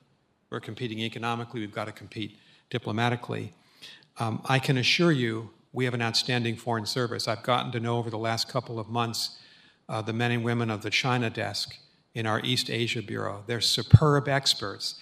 And we do need to make a commitment, as the President and Secretary Blinken are doing, to modernize, strengthen our foreign service and our civil service. And that's part of our diplomatic power. And finally, Senator, I think you're right. Diplomacy is not just for people like me, State Department diplomats. We need multiple channels to create the coalitions and friendships that can limit China, and that can be state governors and legislatures and NGOs, subnational actors, as you call them. And I think we've got to have an all-country embrace of connecting with our allies to support our interests vis-a-vis China. Thank you, Mr. Chairman. Thank you. Senator Hagerty. Thank you, Mr. Chairman. Ambassador Burns, nice to have you here today. I'd like to talk with you about China's strategy to dominate the 21st century. We just learned over the weekend that China has deployed for the first time what's known as a hypersonic glide missile. As the Financial Times reported, I'm going to quote, China tested a nuclear-capable hypersonic missile in August that circled the globe before speeding toward its target, demonstrating an advanced space capability that caught U.S. intelligence by surprise. If China deployed hypersonic glide vehicles, this would enable China to circumvent U.S. ballistic missile defenses and strike the U.S. homeland without warning. Ambassador Burns, this new military capability is deeply worrisome. But I believe the even bigger alarm is continued complacency about China, complacency that we still see far too much in the national security establishment here in America. We see this when China probes and menaces our democratic ally, Taiwan, and the administration responds with silence or with presidential talk about a so-called Taiwan agreement that doesn't exist. Xi Jinping has made clear that the Chinese Communist Party has a plan for China to dominate the world diplomatically, economically, technologically, and militarily. Xi Jinping and the Chinese Communist Party want to achieve dominance and displace the United States by 2049, the 100-year anniversary of the founding of the People's Republic of China. And they're certainly locking in every advantage that they can along the way. President Trump awakened our nation to the Chinese threat, and the Biden administration has inherited a very strong China strategy, one that I helped to craft and implement when I served as U.S. Ambassador to Japan. As part of the China strategy, the Trump administration also rightly determined that China is engaged in genocide and crimes against humanity with the Uyghur population and other Muslims that live in the Xinjiang province. I worry that the Biden administration will try to strike some sort of naive grand bargain on climate or other issues with China that effectively might erase the strong position that we have with China today. Such a naive deal could significantly weaken our energy independence. Meanwhile, China will continue to burn more coal and emit more greenhouse gases than all of the developed world combined, with an unenforceable pledge to reduce their carbon footprint at some undetermined time in the future. Ambassador Burns, that's my view of what's at stake strategically, but let's focus on China's immediate threat with respect to Taiwan. It's clear that the Chinese Communist Party is stepping up its military posture in the Taiwan Strait. The world's alarmed, and Taiwan could be the first domino to fall in the Indo-Pacific. Ambassador, what's your view on the Taiwan issue? And should the United States revisit the issue of strategic ambiguity with respect to Taiwan? Senator, thank you, and thank you for your service as a U.S. Ambassador to Japan. I agree with you that China is our strongest, I would say most dangerous competitor in the world. President Biden has followed a very tough-minded policy against China. I counted up yesterday at least 15 sanctions or executive orders limiting the ability of the Chinese government to be influential around the world or in our own society. So I think there's been, under President Obama, President Trump, now President Biden, an increasing emphasis on what we need to do to limit China. And President Biden's policy is very tough and very strong. On Taiwan, we need to do multiple things. We need to strengthen our commitment to Taiwan's security under the Taiwan Relations Act. The Biden administration proposed the sale of A109A6 howitzers this past spring, a $750 million deal that would help the Taiwan authorities to defend themselves. There's substantial leverage in the Taiwan Relations Act available to the executive and legislative branches to continue to provide arms sales for defensive purposes, defense articles and services to Taiwan. And maybe the most important thing we can do is maintain a strong American military deterrence in the Indo-Pacific. You were part of that as ambassador. Our alliance with Japan, our alliance with the Republic of Korea, our alliance with Australia, the presence of our Navy and Air Force at Andersen Air Force Base in Guam, our rotational deployments, of course, our deployments through the international waters of the South China Sea. This is all-encompassing strategy designed to support our side and to strengthen our ability to help Taiwan defend itself. I agree with you on our military strategy and our posture. We need to maintain it. We need to strengthen it. I am interested still, though, in your view on whether we should revisit our posture of strategic ambiguity, how we talk about the Taiwan situation. This is an important question. My own view is that we're better off and will be more effective in staying with the one China policy of the last 4 decades. We recognize the People's Republic of China as the sole legal government of China. And yet we have unofficial relations with Taiwan, and we have under the Taiwan Relations Act the ability, in fact, the imperative of helping Taiwan to defend itself.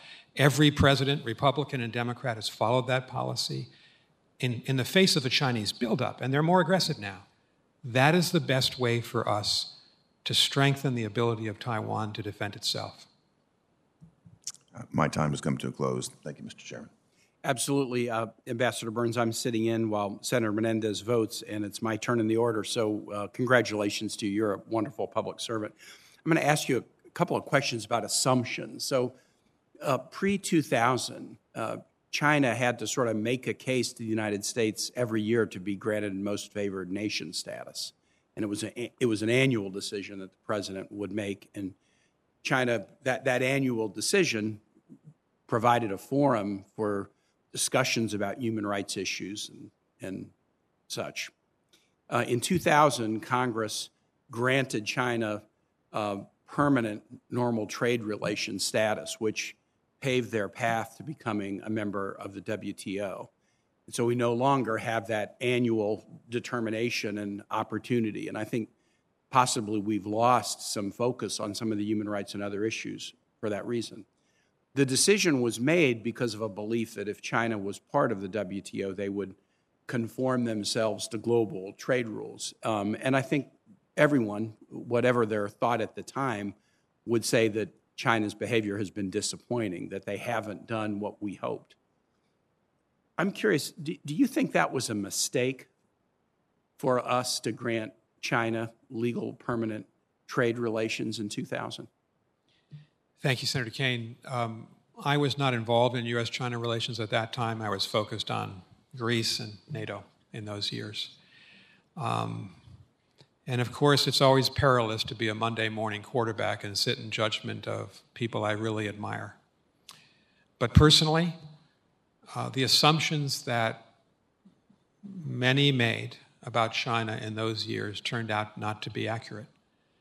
China took advantage of its presence in the WTO as a so-called developing country.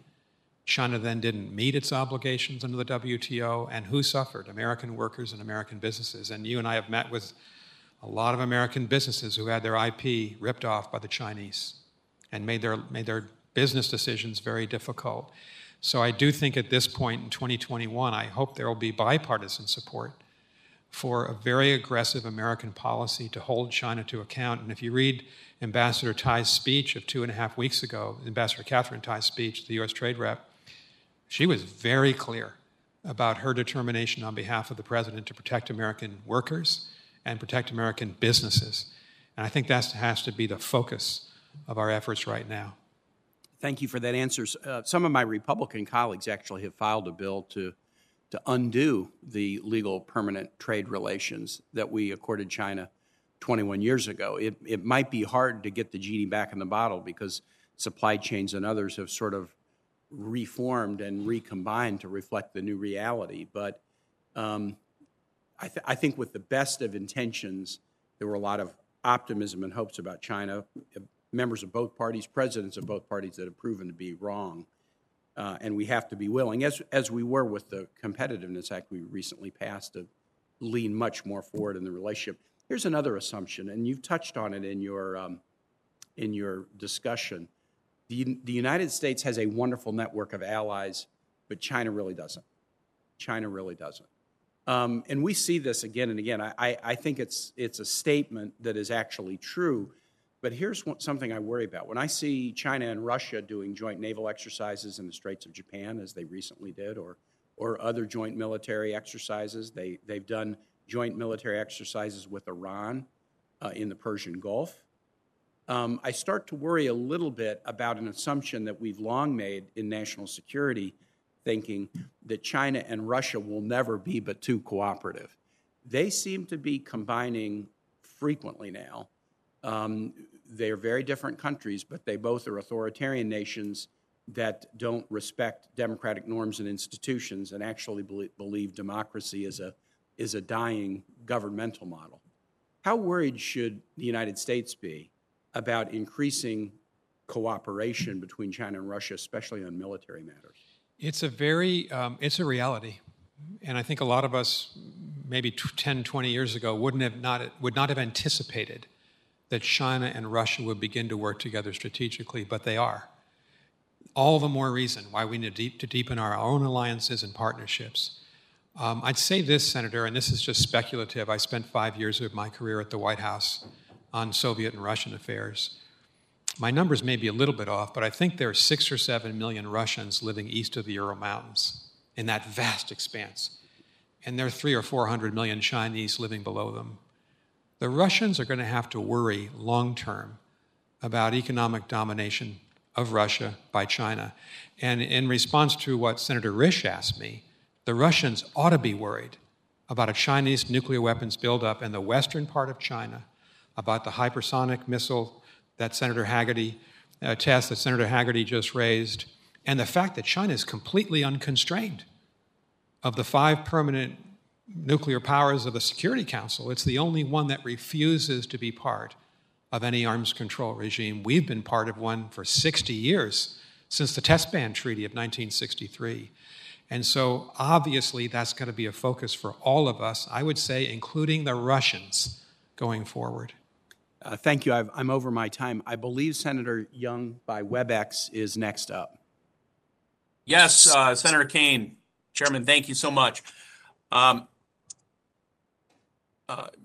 Yes, Mr. Burns, I'm sorry I just hopped on, Ambassador, but congratulations on your nomination and thank you for your years of distinguished service. This week, we've seen public reporting suggesting that China successfully tested a nuclear-capable hypersonic missile. Earlier this summer, we saw additional reporting indicating that China had dramatically increased the size and scope of its nuclear arsenal. These reports have evoked fears of a new Cold War with China. These nuclear weapons concerns come amid rapidly escalating tensions over Taiwan. Our strategic competition, of course, is nothing new, but I'm concerned with the growing risks of miscommunication or misinterpretation of our actions. In your view, sir, what's motivating these sorts of provocative actions from Beijing? Senator Young, thank you, and thank you for your leadership on the strategic innovation bill that is so important to the future of our country. I think you're right to focus on this issue. Part of what we will need to do in the U.S.-China relationship is mitigate the possibility of an accidental conflict and to maintain the peace between our two countries and in the region. And that will require our military leadership, the civilian leadership of the Defense Department, the State Department, and the White House to have effective communication channels into the Chinese leadership. And of course, every administration has wanted to do this and has worked on it, but we need to work on it very intensively because at all costs, we want to compete with China, but we don't want to find ourselves, in the words of my Harvard colleague Joe Nye, being sleepwalkers into a conflict with China. So part of the job of an American ambassador to China, if I'm confirmed, will be to work with my colleagues in the U.S. government to make sure we have those effective communications channels with the Chinese leadership. And finally, Senator, I just say to you, I completely agree with you. We should all be concerned by the nuclear buildup in China. And that has to be a concern for allied nations as well as the United States.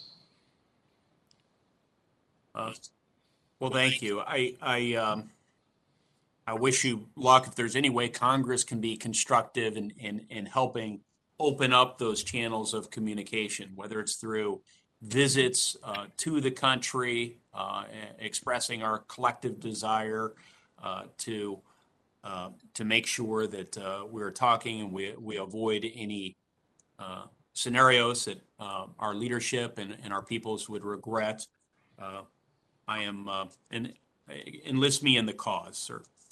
Thank you. My state of Indiana, Ambassador, is the most manufacturing-intensive state in the United States, and our businesses rely on a diversified supply chain and market access. Over the years, China has used localization requirements, intellectual property theft, and forced transfer of data to hamstring our enterprises that are dependent on technology. I firmly believe the United States should advocate for integrity in digital trade provisions of our trade agreements. This includes holding bad actors accountable, especially Communist China. I'm currently working on a resolution to solidify the U.S. commitment to high standard digital trade principles. If confirmed, how will you address continued action by China that purposefully causes harm to American businesses, knowing that you'll need to coordinate with Ambassador Tai on this? Senator, thank you. And in my opening statement, I focused on this issue of trade because of the enormous damage to your state and every other state, to our workers and to our businesses. This is a high priority for the Biden administration, and obviously, if confirmed, I'll be working very intensively on this issue with the White House, with the Commerce Department, the Treasury Department, and of course, principally with Ambassador Tai and her colleagues. Ambassador, accept my apologies if you discussed this in your opening statement, but could you just explain why actions like IP theft and data localization requirements are issues of national security, not just economic issues? In thinking about this job, I've been consulting with a lot of experts on China across the country, and it's really been interesting to hear that I think the great majority of them would say that the focal point, the most important part of our competition with China, will be on economics and technology in the future. We're going to have a military competition for power, which we had with the Soviets in the old Cold War. What distinguishes our competition with China, which makes it unlike the old Cold War, is the fact that they seek dominance on technology, on AI, machine learning, quantum sciences, biotechnology. They seek to militarize those technologies. That may be the central focus of the competition. So therefore, we in the executive branch and you in Congress need to unite on a bipartisan basis and be fundamentally focused on it. Thank you. And I would say, Ambassador, thank you for bringing up my legislation. That is the purpose, to address this threat, technology threat, economic threat that China poses to us, the U.S. Innovation and Competition Act. So I hope that broadly bipartisan legislation passes before year's end. Thank you so much, sir. Thank you for your leadership. Senator Van Hollen. Thank you, Mr. Chairman, and congratulations, Mr. Ambassador. Thank you for your long service to this country and to your family. Just picking up on some of the points Senator Young made, and I was pleased to hear you mention in your opening remarks the issue of China's systematic theft of intellectual property. That's why Senator Sass and I teamed up and we passed a bipartisan bill here in the Senate called Protecting American Intellectual Property Act. It's actually incorporated in the U.S. Innovation and Competition Act, which, as you know, passed the Senate and is pending in the House. And the whole idea is that U.S. companies that are victimized by intellectual property theft don't have just sole recourse in the United States court. And so in those situations where we're not talking about garden variety, trademark, violations, but in fact, systematic theft of U.S. strategic technology and other cutting-edge technologies, the U.S. government would weigh in and be authorized to impose economic sanctions and penalties. This was a measure supported by the previous administration, I think also by the current administration. I want to flag that because I look forward to working with you as we get that through the congressional process, because there has to be a price to pay And when you're talking about the Chinese government weighing in and being part of this theft, you can't leave it simply to the court system to defend American companies. Similarly, I believe China's got to be paying a higher price for its malign actions and its violation of international agreements. And we've seen a gross violation of those agreements in the case of Hong Kong, where China has cracked down on democracy. Senator Toomey and I passed legislation last year called the Hong Kong Autonomy Act. It's in part of the law now. This administration has used it to apply sanctions to 24 individuals who are complicit in cracking down on democracy in Hong Kong. We'd like to see them identify some of the banks and financial institutions that are aiding and abetting that activity, because the sanctions also apply to them. But my broader question here relates to how we raise the price China's got to pay for these malign actions. Yes, we've got to make sure we strengthen our own position, both at home and around the world, certainly with our allies, certainly provide Taiwan with more of the means to defend itself. But how can we raise the cost to China of the kind of actions they've taken in Hong Kong? And do you agree that they've felt the pain at all of international response, for example, in Hong Kong? Is there more we can be doing? Senator, thank you very much, and thank you for authoring that legislation. I do think it was particularly effective to sanction specific individuals in Hong Kong who are responsible for the repression of the people of Hong Kong, and that's similar to the Biden administration sanctions on those individuals in Xinjiang province who did the same. I do think that we are stronger if we can create global alliances on all of these issues. So encouraging the European Union to be with us, not just in condemning human rights violations, but sanctioning, and that was the case. They were with us in sanctions on Xinjiang. And I think Hong Kong's particularly important. I mentioned earlier in the testimony, I was with Secretary Albright in Hong Kong on the day of the handover, June 30, 1997. And all of us with Secretary Albright remember the specific commitments China made, and it's reneged on all of them. So this is not just a U.S. concern, it has to be a global concern. And I do think one of the changes President Biden has brought to our strategic policy towards China is to emphasize our allies and partners on this issue as well as the others that we've been talking about. I appreciate that. I think you have to have that multiplier effect in order to make these sanctions ultimately effective. If not in reversing the actions that China has taken, letting them know that they will pay a higher price for similar actions going forward.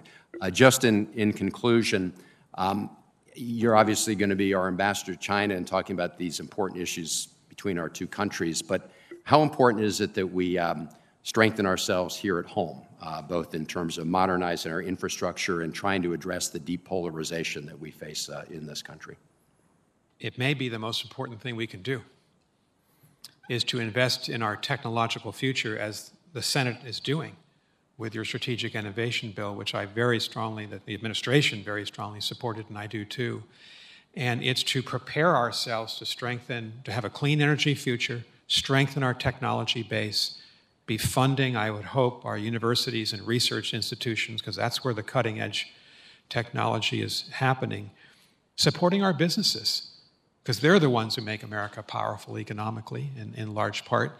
And so that strategy is probably the most important thing we can do to stand up to the China challenge. Over the next 20 to 30 years, I do think this is going to be a long-term challenge. Thank you. Thank you. Thank you, Mr. Chairman. Senator Rounds.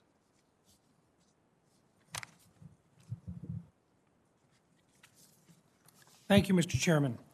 Ambassador Burns, first of all, let me just begin by saying thank you for the time that you spent with us last evening. It is appreciated, and I most certainly enjoyed the conversation. As you know, I sit on the Senate Armed Services Committee and its Strategic Forces Subcommittee. I'd be very interested in your thoughts on China's nuclear stockpile and its expanding capabilities, specifically with regard to our challenge right now here within the discussions going on that some of our members think it's okay if we were to perhaps not modernize our own triad. In fact, they question whether anybody really cares whether we have a triad or not. China, and this is on an unclassified level, they've been increasing their stockpile. Some folks don't think that we need to be improving and upgrading and modernizing our own nuclear triad.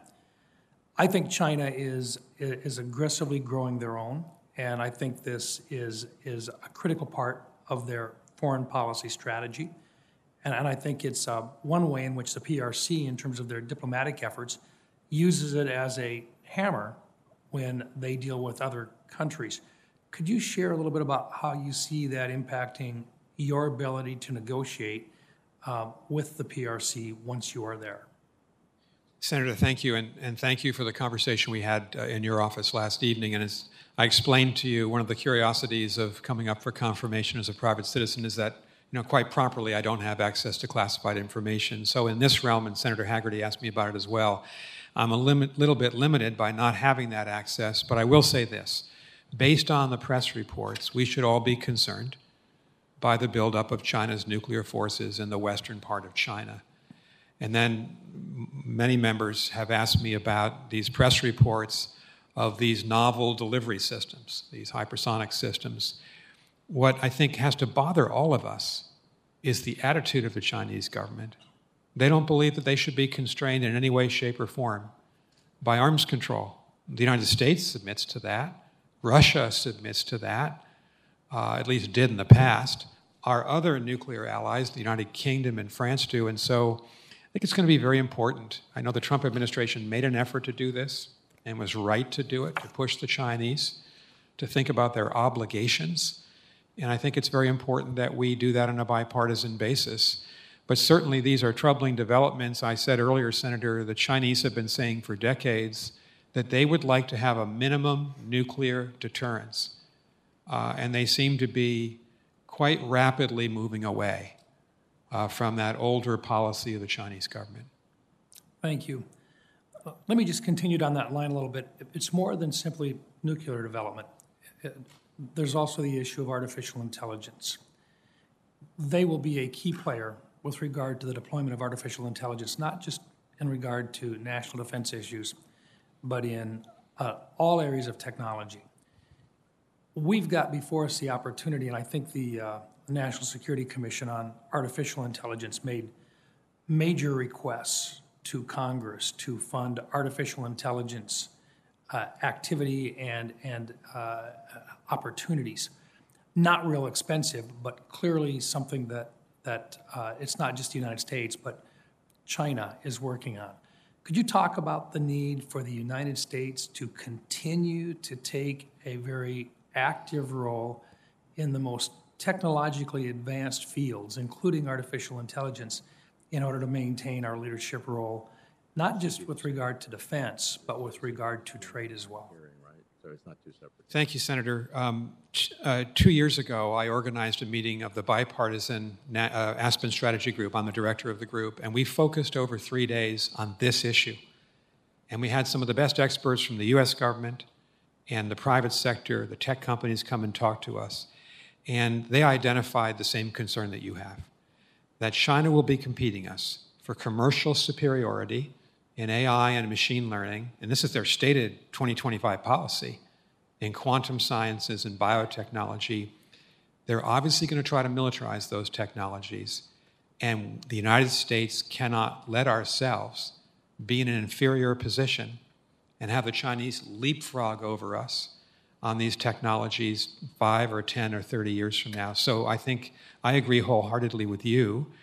We need to make strategic investments, and the Senate is doing that. And we need to continue to do that in this strength of the American economy, innovation, high tech, biotech, because it's likely to be the central arena of competition between us with China. And if I'm confirmed, it will be a central focus. It already is of the Biden administration, but I'll be very focused on it. Thank you, sir, and I look forward to supporting your nomination. Thank you, Mr. Chairman. Thank you. Senator Merkley. Thank you very much, Ambassador, for a service over a long career. I wanted to start with recognizing you've noted that China is not an Olympian power, And that just catches my attention because the Olympics in China are just 4 months away in February. And as we discussed in my office, I'm very concerned about the fact that the International Olympic Committee has placed the Olympics in a nation that is conducting genocide against its own people. And my preference would certainly have been for the Olympic Committee to say China had failed to follow its 2015 promises on human rights and that the Olympics were to be moved. That's not going to happen. The IOC has made that very clear. However, there are things that can be done to keep China from using the Olympics to gloss over its horrific human rights activities. For example, a diplomatic boycott.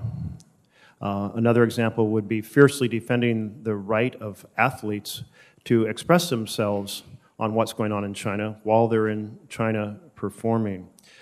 What do you think what would you recommend to essentially try not to have China be able to use the Olympics as a way to create a cheerful facade over their horrific activities against minorities in their own country? Senator, thank you. And I use the term Olympian not to refer, as you know, to the Olympics, but just to suggest that if you think about ancient Greece, China's not all-powerful. No, understood. On the question of the Olympic Games, the Winter Games, to be held in Beijing, it looks like it's going to be the most unusual games ever. It looks like if you look at the rules and regulations that the Chinese authorities have worked out with the International Olympic Committee, there'll be really nobody there from around the world because the precautionary measures that people are being asked to take, and obviously given a pandemic, will make it almost impossible for spectators from Japan or the United States to be there. So I think you'll largely have a Chinese audience. I think you're right, and I enjoyed our conversation about this 3 days ago. We obviously want to make sure that the American athletes, if they're there, and other athletes are able to speak their minds, are able to have access to the media to say what they wish to say because they come from democratic countries. And I hope and trust that the International Olympic Committee will make that possible. Thank you, Ambassador, and I think fierce advocacy will be very valuable and in coordination with other nations. The Olympic Committee members say it's all about the athletes. So we don't really want to bring up, quote, political issues like human rights. But what they've done is force the athletes to become unwilling or unwitting participants in this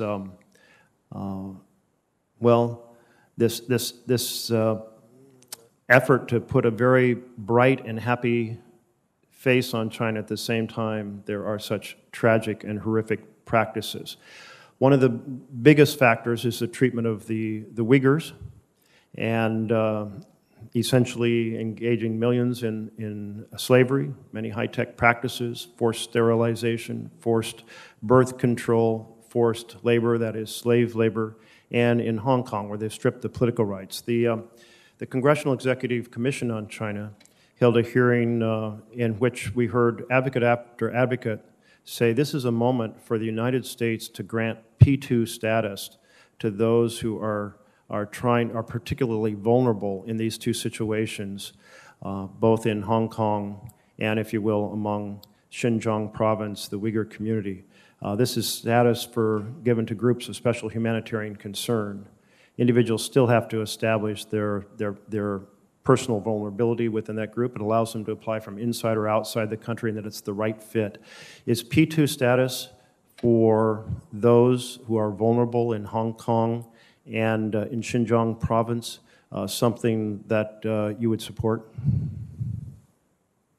Senator, thank you. What I'd like to do is check with the State Department because I'm unsure of the answer to your question, and come back to you with an answer. Perhaps we can do that in written form, or we can meet and talk about it. I do know that President Biden has allowed Hong Kong residents to stay in the United States on a lengthier basis than they normally would because of the fear of persecution should they go back, given what's happened in Hong Kong. But I'm just not aware of what other measures the administration has taken or is planning, but I'm happy to take that question for the record. Yeah, that status, deferred enforced departure, has been granted to those from Hong Kong who are already in the country. Right. It's an 18-month provision. It has not been granted to Uyghurs. We've had testimony from Uyghurs who have been here for 4 years because of their high vulnerability in return and have lost, and their families have lost any formal status in our country. They're awaiting action. I'll just close with a comment. If the chair feels there's time to respond, fine, but I'm over time, which is that I would really love to see champions in our diplomatic team push for an official determination of genocide in Myanmar because the actions against the Rohingya fully justify it, just horrific activities. The hesitation among some in the State Department has been to be critical because there is a fledgling democracy, except there's no longer a fledgling democracy because the military conducted a military coup and put Aung San Suu Kyi under arrest.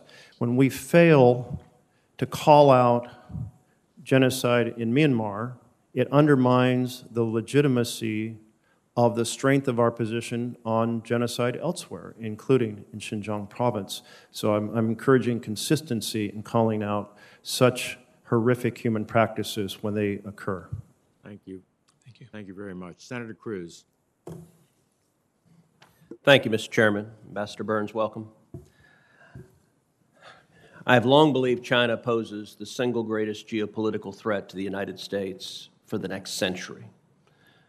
There are many domains on which we are standing up to China. One of the most important concerns Taiwan. And I worry that the threat to our Taiwanese allies is becoming acute. This week, the Chinese filled commercial ships with dozens of military tanks and practiced their amphibious landing capabilities in preparation for, quote, future battlefields. Earlier in the month, 149 Chinese aircraft made incursions into Taiwan's air defense zone over the span of just 4 days.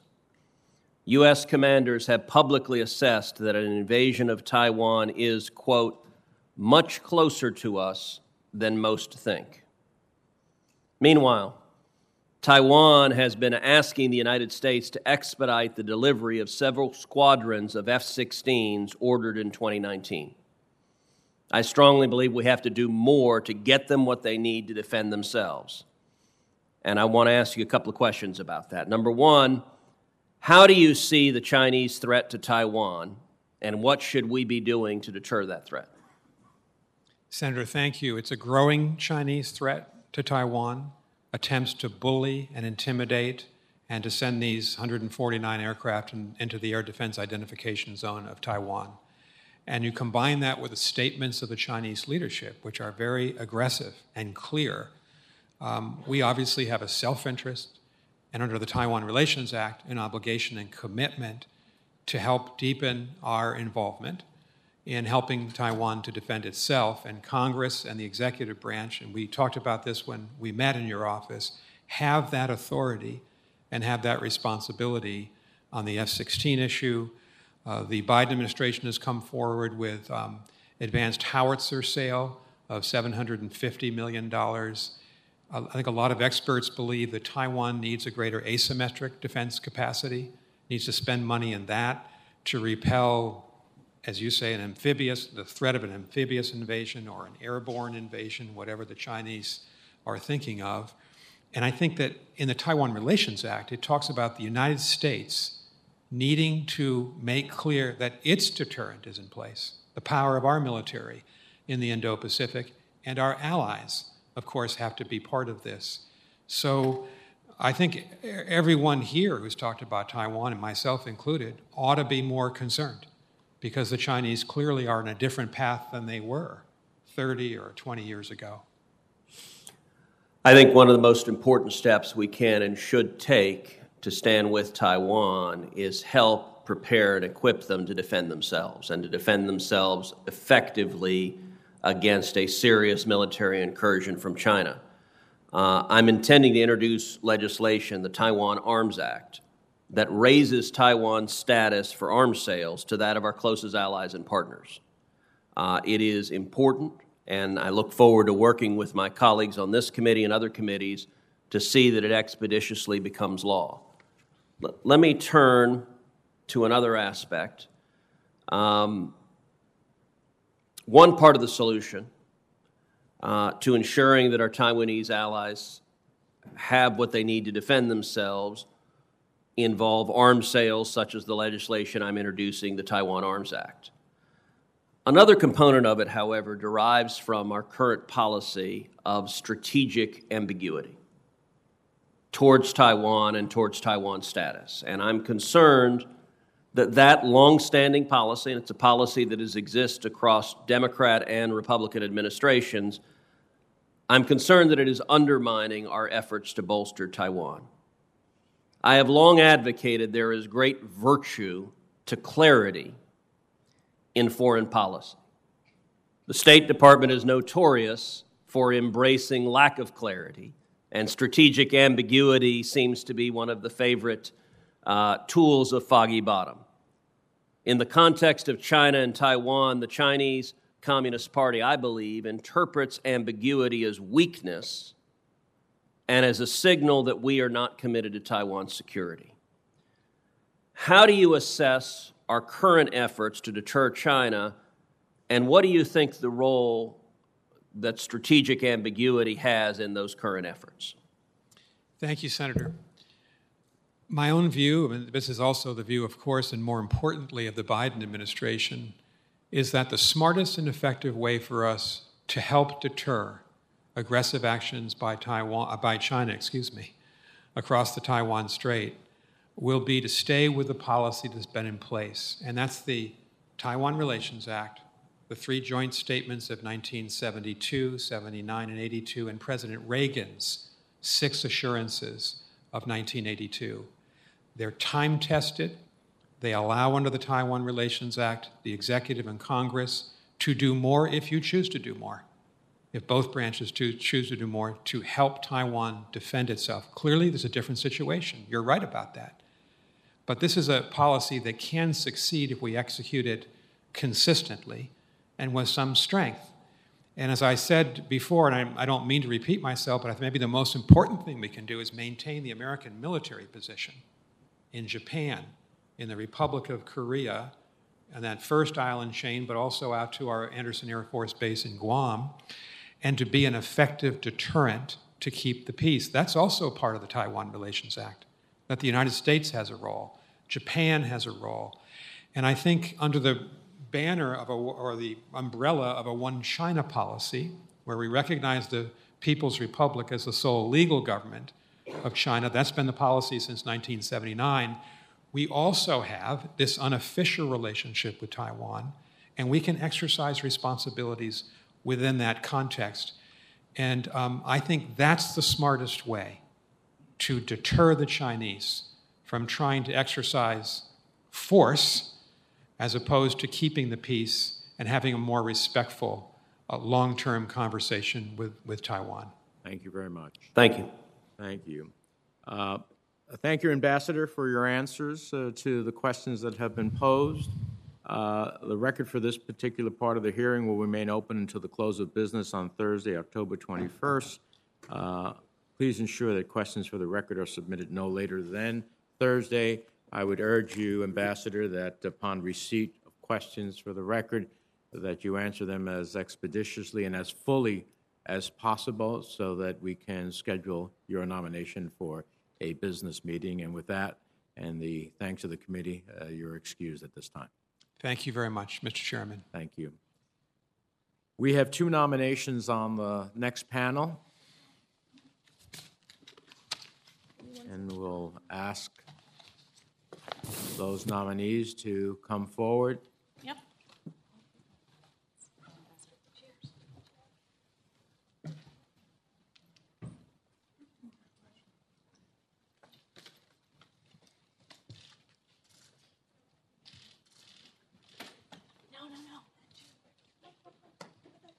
Thank you. So wait, hold on here. Hold on here. This is not right. Hold on. No, that's going to go on that side. No, that goes on your side.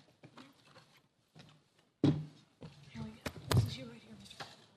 All right, we'd ask our nominees to take their seats. We have two nominations on the second panel, Mayor Rahm Emanuel to be the ambassador to Japan and Mr. Jonathan Kaplan to be the ambassador to Singapore. I understand that Senator Durbin and also Senator Hagerty will be introducing Mayor Emanuel today, and that Senator Hickenlooper will be introducing Mr. Kaplan. So I see Senator Durbin is here with us. Let me turn to Senator Durbin. Thank you, Mr. Chairman and Ranking Member Risch. It's an honor to have the opportunity to share a few words of introduction for Rahm Emanuel to be our next ambassador to Japan. Yesterday, a few colleagues and I had a chance to speak with the new IAEA Director, General Mariano Grossi. I think several of you may have met with him as well. We talked about not only Iran's future and nuclear program, but also North Korea. It reminded me that Japan, one of our most important allies in Asia, is at the forefront of several key national security priorities for our nation, notably the nuclear threat on and from the Korean Peninsula, Chinese actions in the South China Sea and regional economic pressure, the undermining of Hong Kong's democracy and threats against Taiwan. With the dawn of the AUKUS Pact, America has signaled a national commitment to the Indo-Pacific region. We need to be certain that our allies and friends and partners like Japan have a clear understanding of our goals. That's why the appointment of a new ambassador to Japan is timely and critical. Rahm Emanuel is the right person for that responsibility. I've known Rahm for more than 30 years. Perhaps his wife, Amy, is the only one in the room who's known him longer. I have worked with him in many capacities. His work as staff leader in the Clinton White House, as a member of the Illinois congressional delegation, when he became chief of staff to President Obama, and most closely when he was mayor of the city of Chicago. I can tell you what is obvious. He is bright, energetic, and focused. Any mayor who can cobble together a budget in the Chicago City Council is ready for major league diplomacy. He has repeatedly shown that he can build winning coalitions at every level, and he has delivered with a legacy that we still enjoy in the city of Chicago and state of Illinois. We can still see his good work today in the Chicago public school system, transportation modernization, and in the game-changing projects like the Riverwalk in the city of Chicago. I understand Senator Hagerty is also going to introduce Rahm. I thank him for that. And he previously served as ambassador to Japan and knows the challenges all too well. Quite simply, Rahm Emanuel's lifetime of public service has prepared him to speak for America on the global stage. As such, I hope this committee will look favorably on his nomination. Thank you very much, Senator Durbin. I see Senator Hickenlooper is with us, so let me turn to Senator Hickenlooper. Just so I don't get lost. Thank you, Chair and Ranking Member. Appreciate your time and effort on this committee. I'm honored to join you today to introduce Jonathan Kaplan, President Biden's nominee for U.S. Ambassador to the Republic of Singapore. Mr. Kaplan, well, in politics, as you all know, you get to meet a number of remarkable people. Mr. Kaplan was one of the more, if not one of the most, perhaps the most remarkable person I know. But before I go into some of the accolades on Mr. Kaplan, let me give a little context. Singapore is a crucial partner in an important region, Asia's largest recipient of U.S. foreign direct investment, a close ally and cooperates on security and defense. There's a truly dynamic trade relationship with Singapore, and they share our commitment to the rule of law. There's also a part of the world that has an enduring sense of possibility. Both of our countries are diverse and multicultural hubs of innovation. They're both grappling with the looming threat of climate change and the rise of China. so much in common and a lot to learn from one another. And it's essential to have someone of great quality to steer this partnership at such a sensitive moment. And that leader we have in Jonathan Kaplan, who shares that enduring sense of possibility. He is a tested entrepreneur who understands the importance of bringing people together to achieve common goals, to solve problems in the most effective and efficient ways possible. He's the chair of Education Superhighway, a nonprofit organization dedicated to bridging the digital divide in schools. John and his team built a bipartisan movement across all 50 states to bring high-speed internet to over 99% of American school children. He worked with governors like me. In 2016, Colorado partnered with Education Superhighway on KidsLink Colorado and expanded quality, affordable broadband to schools across the state. It was a huge success, and these investments proved critical when learning went online during COVID. John has the mindset of an inventor and an innovator. As an inventor, he has the patents to prove it. He never accepts things as they always have been. He's always envisioning how they can be better and then bringing people together to create that future. Many of you will remember the flip phone video, which he was behind and responsible for. His numerous business ventures have transformed how we use not just technology, but how we record video, as I said, how we play online games, and even how you get your lunch to go. He has extensive experience in the East Asian theater. He's traveled to over 75 countries around the world. He's worked especially closely with corporate and government officials in China, Japan, and South Korea. He has exactly the right perspective and exactly the right experience to represent the United States and Singapore, a country that embodies the same commitment to innovation and that same enduring sense of possibility. For this vitally important partner at this vitally important time, it's been now almost 4 years since this post was last filled. It is critical that we act swiftly to confirm a U.S. ambassador to Singapore, and hopefully with a large majority, which sends a message in and of itself. So I support John's nomination. I hope this committee will do the same. Thank you. Thank you, Senator Hickenlooper. I see that Senator Hagerty has joined us as well, and he wants to join in introducing Mayor Emanuel. Well, thank you very much, Chairman Menendez, Ranking Member Risch. I appreciate your holding this hearing. I want to thank you for allowing me to introduce the person I think will be the next U.S. ambassador to Japan. It's a position that I hold very near and dear to my heart, having served as our most recent ambassador to Japan from 2017 to 2019. And I'd like to say this, that representing one's own country is one of the greatest honors in the world. It really brings home the importance of the exceptional nation that the United States is, and it's an incredible honor that's being bestowed upon those of you that will serve our nation as ambassador. It's certainly an incredible honor that my family and I cherish, and I feel certain that you will too. Today, I'm here in a very different role. I'm here as a member of the committee that oversaw my nomination. I'm over here in a different seat to introduce the nominee to be our next ambassador to Japan.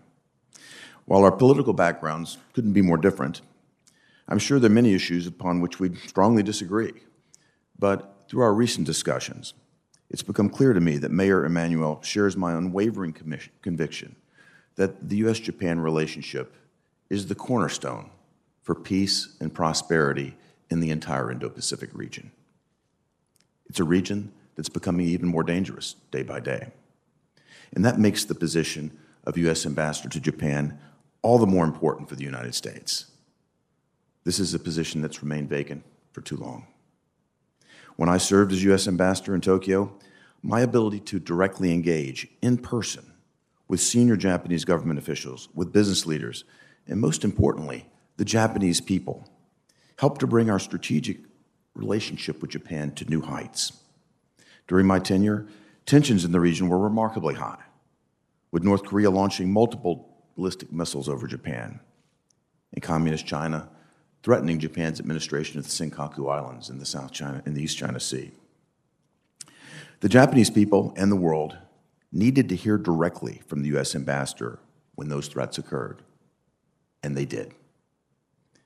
As the global security focus continues to shift toward the Indo-Pacific to counter Russia's aggression and the predatory actions of Communist China, the U.S.-Japan alliance must remain the cornerstone of peace, prosperity, and security in the region. And for this posture to hold, the U.S. ambassador will need to play a critical role in advancing the relationship. Today, we have a great threat from Communist China toward our mutual friend Taiwan. This is a threat that requires a strong and unified response from both the U.S. and Japan.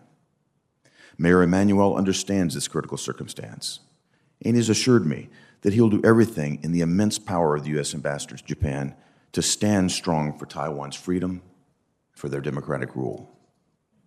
Our next ambassador to Japan must be prepared to continue a strong and clear-eyed stance for America's interest in the Indo-Pacific. He must stand for the strength of the U.S.-Japan alliance throughout the region, while continuing to support and strengthen our military presence in Japan. This presence is the largest complement of U.S. military forces stationed anywhere in the world. Mayor Emanuel has committed to me that he will be that ambassador. As a former ambassador, I know that sometimes challenges occur from within the host nation. Japan has an outdated judicial system that places that nation at a constant competitive disadvantage. We have American citizens, today a Tennessee citizen, who are caught in the Japanese judicial system, suffering from unfair and barbaric treatment in the so-called hostage justice system of Japan.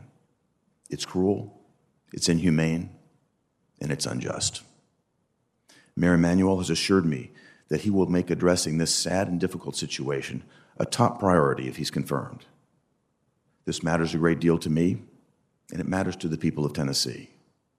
We must stand for the human rights of U.S. citizens, and when our citizens are unjustly held, they must be returned home. The region and the world will need to hear that the commitment of the United States to defend Japan remains ironclad and unwavering. That was my message as ambassador, and it's a message that I'm confident Mayor Emanuel will deliver if he's confirmed. While the United States will remain the predominant global power for the foreseeable future, the emerging set of challenges in the Indo-Pacific region will require our friends to stand shoulder to shoulder with us, especially Japan. As I mentioned, Mayor Emanuel and I have had many long and productive conversations about this position, both the challenges of the position and the expectations. I welcome him today, and I intend to provide him with the bipartisan support that I was fortunate to receive from this committee during my U.S. Senate confirmation. A critical post like this deserves no less from a qualified and capable nominee. I once again congratulate Mayor Emanuel and his family. I welcome them here, and as I said at the beginning of my remarks, I hope this committee takes into consideration the importance of the position and the consequence for our national security if this post were allowed to remain vacant any longer. Thank you. Thank you, Senator Hagerty. Thank you for your service to our nation as our former ambassador to Japan, and we appreciate that service and your insights here in the committee, and we appreciate you lending a bipartisan vote to voice to Mayor Emanuel's nomination. Let's turn to the nominees. Mayor Emanuel, it's good to see you again. We welcome you and your family, and I want to note that your son, Zach, is with us, who is a U.S. naval officer, and we appreciate his service to our country. I believe that you have the necessary knowledge and experience to represent us well in Japan. As you know, Japan is one of our four most important allies in the world. For over 70 years, the U.S.-Japan partnership has played a vital role in ensuring peace, stability, and economic development in Asia and beyond. Our bilateral alliance serves as proof that two nations can overcome past differences and work together towards a better future. If confirmed, I trust that Mayor Emanuel's vast experience, both in public service and in the private sector, will serve him and our country well as he navigates the opportunities and complexities of the U.S.-Japan relationship and safeguarding our partnership, one that is grounded in common interests and common values. I look forward from hearing from you about how you plan to approach Japan and the region, as well the type of ambassador you hope to be. As you are aware, today is also the anniversary of the murder of Laquan McDonald. My heart goes out to his family on this day. I believe all of us share that sentiment, and to so many other victims and their families as we work to deliver meaningful reforms to the Black and brown communities who endure injustices every day. And certainly we will give you an opportunity to speak to that in the course of this hearing. Mr. Kaplan, congratulations on your nomination. We welcome your family as well. Singapore, as I know you appreciate, is central for our engagement in Southeast Asia and with ASEAN, and success in Southeast Asia is central to our success in the Indo-Pacific and with our challenge with China. While the Biden administration has launched significant initiatives to bolster the broader regional architecture, including through AUKUS and the Quad, I believe that more attention is needed in Southeast Asia, including on issues like regional trade engagement and economic statecraft. At the end of the day, how we integrate with the region's political economy is far more consequential than our military or security presence alone. And Singapore is, of course, a key regional trade and economic partner. I was encouraged by recent agreements with Singapore to support our common goals in addressing climate change, cybersecurity, and supply chain resilience. Overall, I believe we need to reinvigorate our diplomatic presence and outreach to Singapore, and I trust that you will be up to that task. I look forward to hearing your goals for how we can deepen this important diplomatic relationship even further.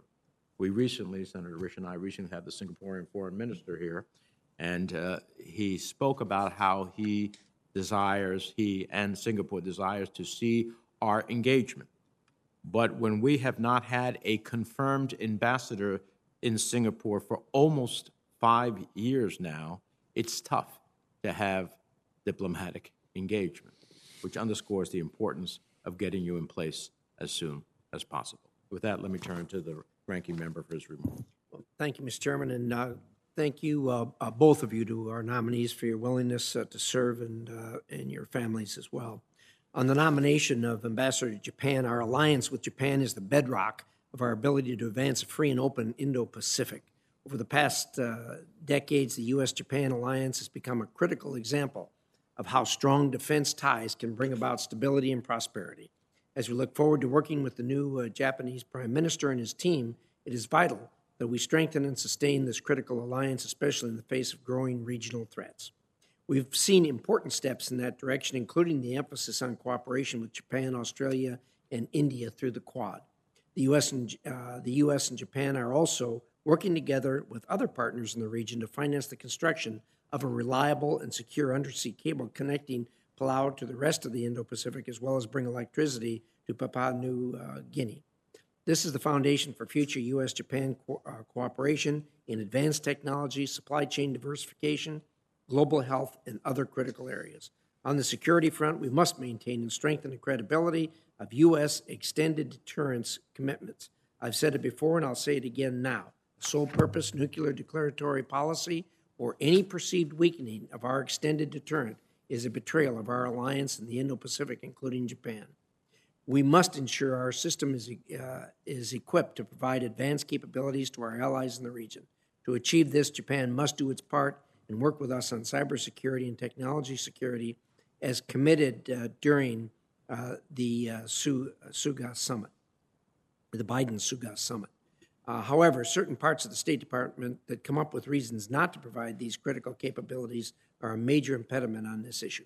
If confirmed, Mayor Emanuel, you are going to see the security environment we face firsthand, and I expect that you will counter instincts and policies that would weaken our security ties with Japan. We shouldn't tolerate those. On the nomination, Mr. Kaplan, of being ambassador to Singapore, if confirmed, you will be our steward in one of our closest partners in Southeast Asia. Idahoans know just how important our security partnership with Singapore is. We're proud to host and have for some time a Singaporean F-15 pilots and their families as they train at Mountain Home Air Force Base in Mountain Home, Idaho. We should all support expanding our security cooperation with Singapore, building on the Memorandum of Understanding renewed in 2019. On the economic side, I want to hear how you will apply your private sector background to growing economic cooperation with Singapore, including on supply chain issues. Singapore is an important trading partner for the state of Idaho. On the defense side, Singapore has made clear that while it seeks a close relationship with the United States, it also seeks to maintain cooperation with China, including through increased defense ties. Another critical task for our next ambassador is to work with Singapore on the issues where China seeks to exert pressure or undue influence in the country. And along with the chairman, I want to underscore the meeting that we had that was, I think, a very significant and forward-looking meeting we had with people from Singapore. I look forward to hearing your thoughts on all of those issues with that. Thank you, Senator Risch. We'll turn to our nominees. We ask you to summarize your statements in about 5 minutes. Your full statements will be included in the record without objection, and we'll recognize Mayor Emanuel first.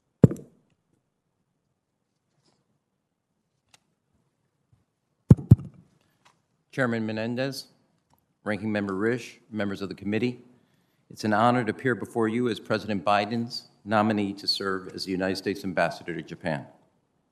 I appreciate the confidence that President Biden has placed in me, and I'm grateful for the consideration of this distinguished committee. Over 23 years in public service, there has been one constant in my life: Amy, my wife of 27 years. 6 elections, 2 White House appointments, and 1 nomination later, she is the reason I am here today. Amy is living proof of the timeless truth that behind every successful person is an astonished spouse. Together, we've raised 3 great children. Zach graduated from UCLA and is serving as an intelligence officer in the United States Navy. Lana, a Brown graduate, joined the cable news network, and Leah is a junior at Princeton. This post has been held by distinguished Americans: Vice President Walter Mondale, Speaker Tom Foley, Senate Majority Leaders Howard Baker, Mike Mansfield, and Ambassador Caroline Kennedy. This long list also includes a member of this committee, Senator Hagerty. I want to thank him for his words and his comments earlier. If confirmed, I will continue the example he and his predecessors set and ensure America's interest in the region remain paramount. An ambassador is only as effective as the civil and foreign service professionals and U.S. Armed Forces who surround them. In Japan, these Americans have advanced our nation's ideals without an appointed ambassador for 2 years. I want to take this opportunity to thank them for their patriotism and professionalism to our mission in Japan, and I hope soon to serve our country alongside them. We are at a critical juncture in our foreign policy, in American foreign policy in this region. What we build in partnership with Japan over the next 3 years will determine America's posture for the next 30. The challenges and opportunities we face underscore the imperative of strengthening our bonds with our closest ally, Japan. For more than 60 years, the partnership between the United States and Japan has been the cornerstone of peace and prosperity in a free and open Indo-Pacific. Our alliance advances our shared interests and shared values. If confirmed, my top priority will be to deepen these ties while we confront our common challenges. China aims to conquer through division.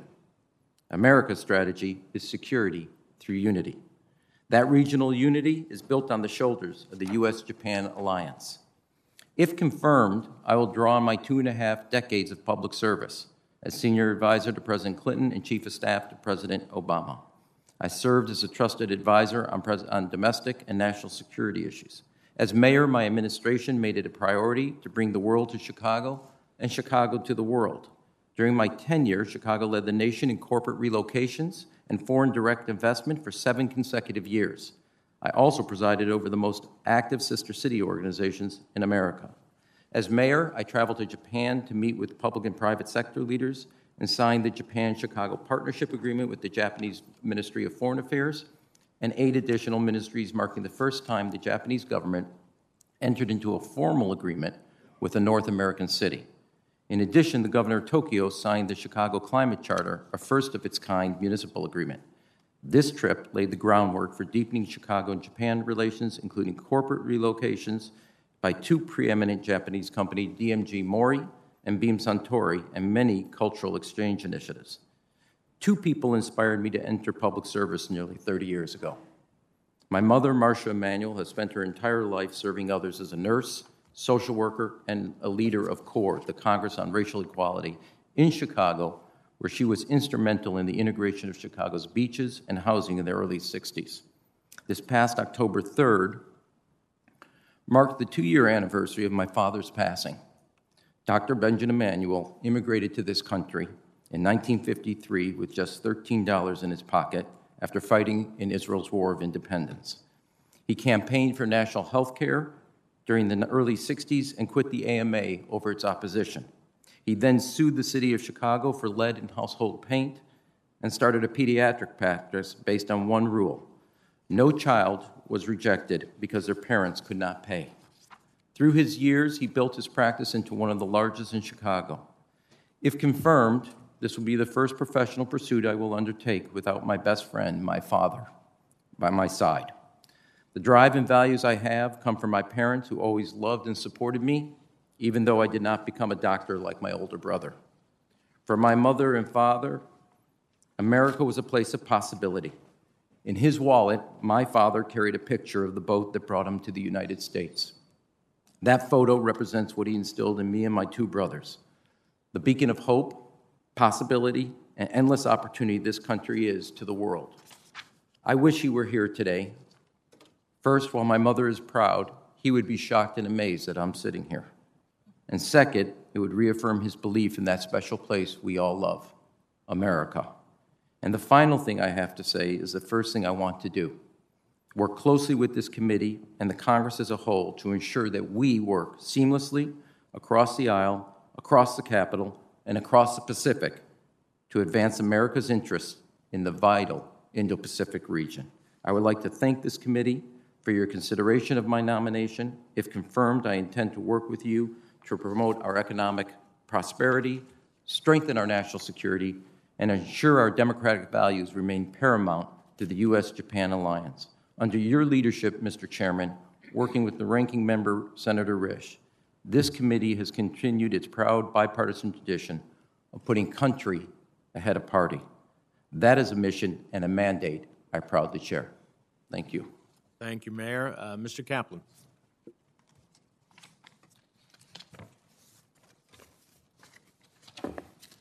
Chairman Menendez, Ranking Member Risch, and distinguished members of the committee, I'm proud and honored to be asked to serve our country as the ambassador to the Republic of Singapore, and it is my privilege to appear here before you today. I'd like to begin my remarks by thanking President Biden and Secretary Blinken for their trust and confidence in me.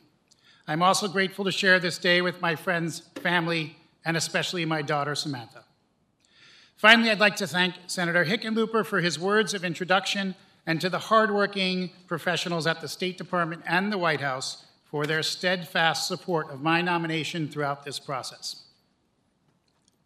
Vice President Harris noted during her August visit to Singapore, our world is embarking on a new era, one with many new challenges and exciting new opportunities. Our partnership with Singapore is critically important to strengthen our relationship and defend our positions within the Indo-Pacific region. For 55 years, U.S.-Singapore diplomacy has fostered a strong friendship, a mutual respect, and a steadfast commitment to one another. The United States and Singapore's enduring partnership is based on mutual economic interests, robust security and defense cooperation, and strong people-to-people ties. Our 2 countries are close partners in support of a rules-based economy and unwavering security throughout the region. Mr. Chairman and members of this committee, Singapore is a vital economic partner to the United States.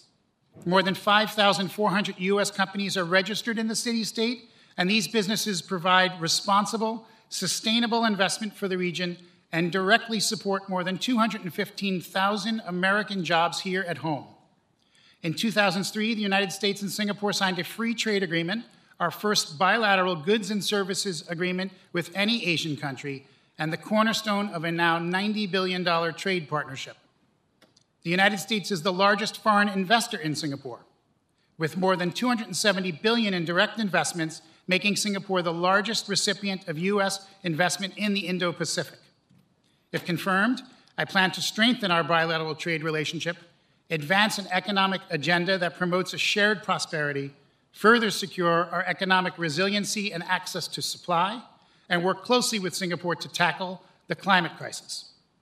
Singapore is a critical partner in enabling strong U.S. security presence in the region. It is Southeast Asia's largest purchaser of U.S. military equipment, with more than $20 billion invested in both direct commercial sales and foreign military sales over the past decade. Singapore's agreement to purchase the F-35B aircraft highlights the historically close relationship between our air forces and exemplifies our close security cooperation. The cornerstone of this partnership is the 1990 U.S.-Singapore Memorandum of Understanding, which governs our presence in Singapore and allows for the rotational deployment of both U.S. littoral combat ships and Navy P-8s.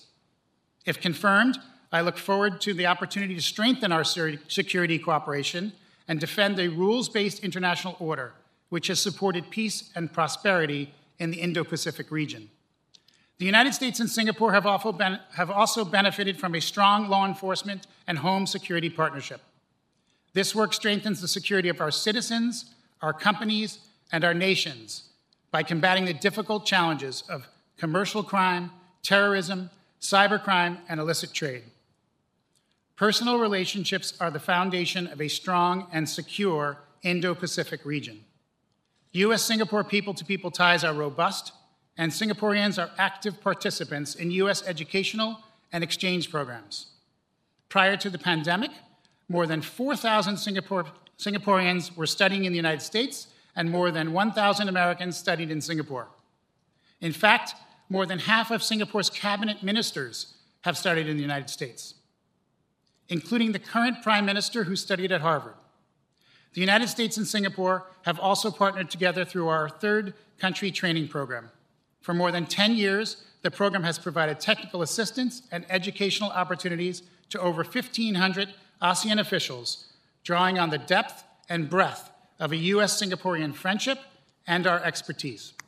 If confirmed, I look forward to working closely with this committee to advance the United States' interests in Singapore, to create an even stronger set of relationships between our two countries, and to help further a secure and rules-based Indo-Pacific region overall. Mr. Chairman, members of this committee, I thank you for the opportunity to appear here today, and I look forward to any questions. Thank you both. We'll start a round of 5-minute questions. Before I recognize myself for that, let me ask some questions that are on behalf of the committee as a whole. They speak to the importance that this committee places on responsiveness by all officials in the executive branch, and that we expect and will be seeking from you. So I'd ask each of you to provide a yes or no answer to the following questions. Do you agree to appear before this committee and make officials from your office available to the committee and designated staff when invited? Yes. Yes. Do you commit to keeping the committee fully and currently informed about the activities under your purview? Yes. Yes. Do you commit to engaging in meaningful consultation while policies are being developed, not just providing notification after the fact? Yes. Yes. And do you commit to promptly responding to requests for briefings and information requested by the committee and its designated staff? Yes. Yes. Thank you. The nominees have both responded yes to all those questions. Let me start off. Mayor Emanuel, I want to talk to you about our previous nominee. We were talking about China a lot. Japan's going to play a big role in that. Given the realities of our new era of strategic competition with China, what do you think the U.S.-Japan alliance needs to concentrate and act upon to be capable to meet the new and emerging regional challenges? In essence, how do we get them to be all in?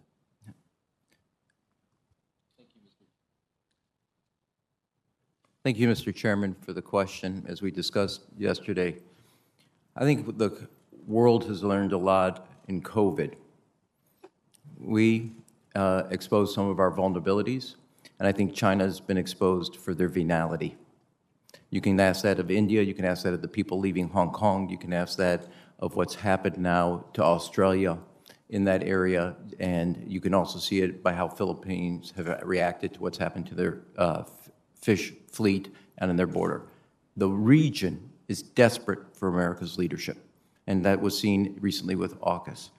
The entire strategy in the region, when we repeat the words Indo-Pacific, that actually was an architectural frame first deposited by former Prime Minister Abe. And we've all adopted it, which means that our ally sees their vision as one that we have adopted and will advance.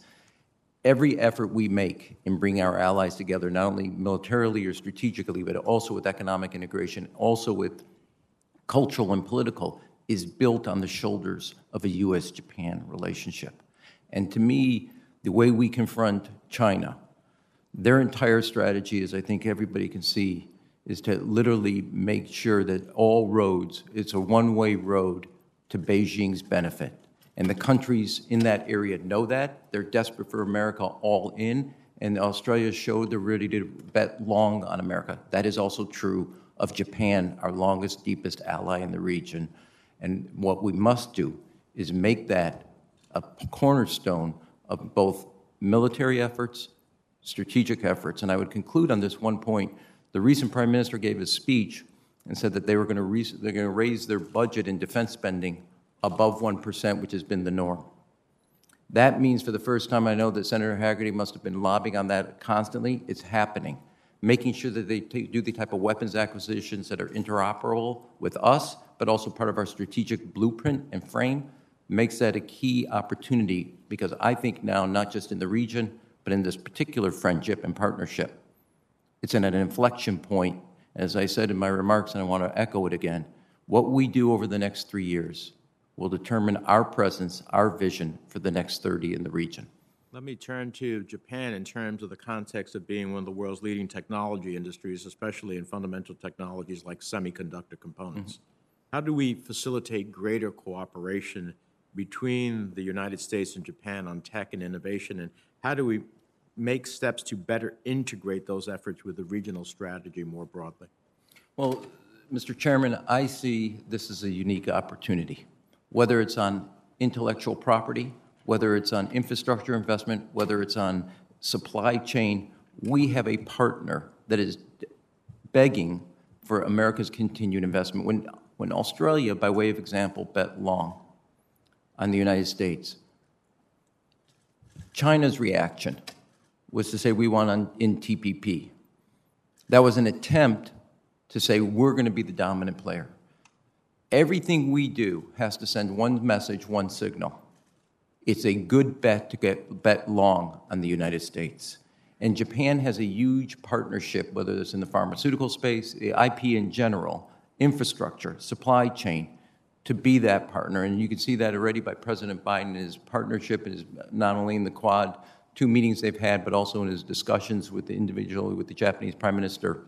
The issue of supply chain, the issue of microchips is key to that strategy. And I think Japan is ready for the type of next stage in U.S.-Japan relationships, and that as we make these investments, it's an opportunity to actually start to, as I would say, tighten the economic integration of the largest and the third largest economy. When those two are tight, it's a very, very strong force. Thank you. Lastly, as I noted earlier, I'd like to give you an opportunity to address the committee concerning Laquan McDonald. So take a moment to do so. Thank you, Mr. Chairman, and thank you for the opportunity to address the question. 7 years ago, a young man had his life taken on the streets of the city of Chicago. He had all the promise ahead of him, and a police officer took his life, killed him. I said then, I'm the mayor, and I'm responsible and accountable for fixing this so this never happens again. And to be honest, there's not a day or a week that has gone by in the last 7 years I haven't thought about this and thought about the what-ifs and the changes and what could have been. And I think we all know that over the last 10 years, there's not a city in this country, regardless of size, that hasn't dealt with the gulf between police activities and the oversight and accountability that's necessary. And Chicago's no different. And as soon as events happened, IPRA, the Oversight Authority, is on the scene. Shortly after that, the state's attorney opened an investigation, and not too far from then, the U.S. attorney and the FBI opened an investigation. And you have 3 ongoing investigations happening simultaneously of that night and events there.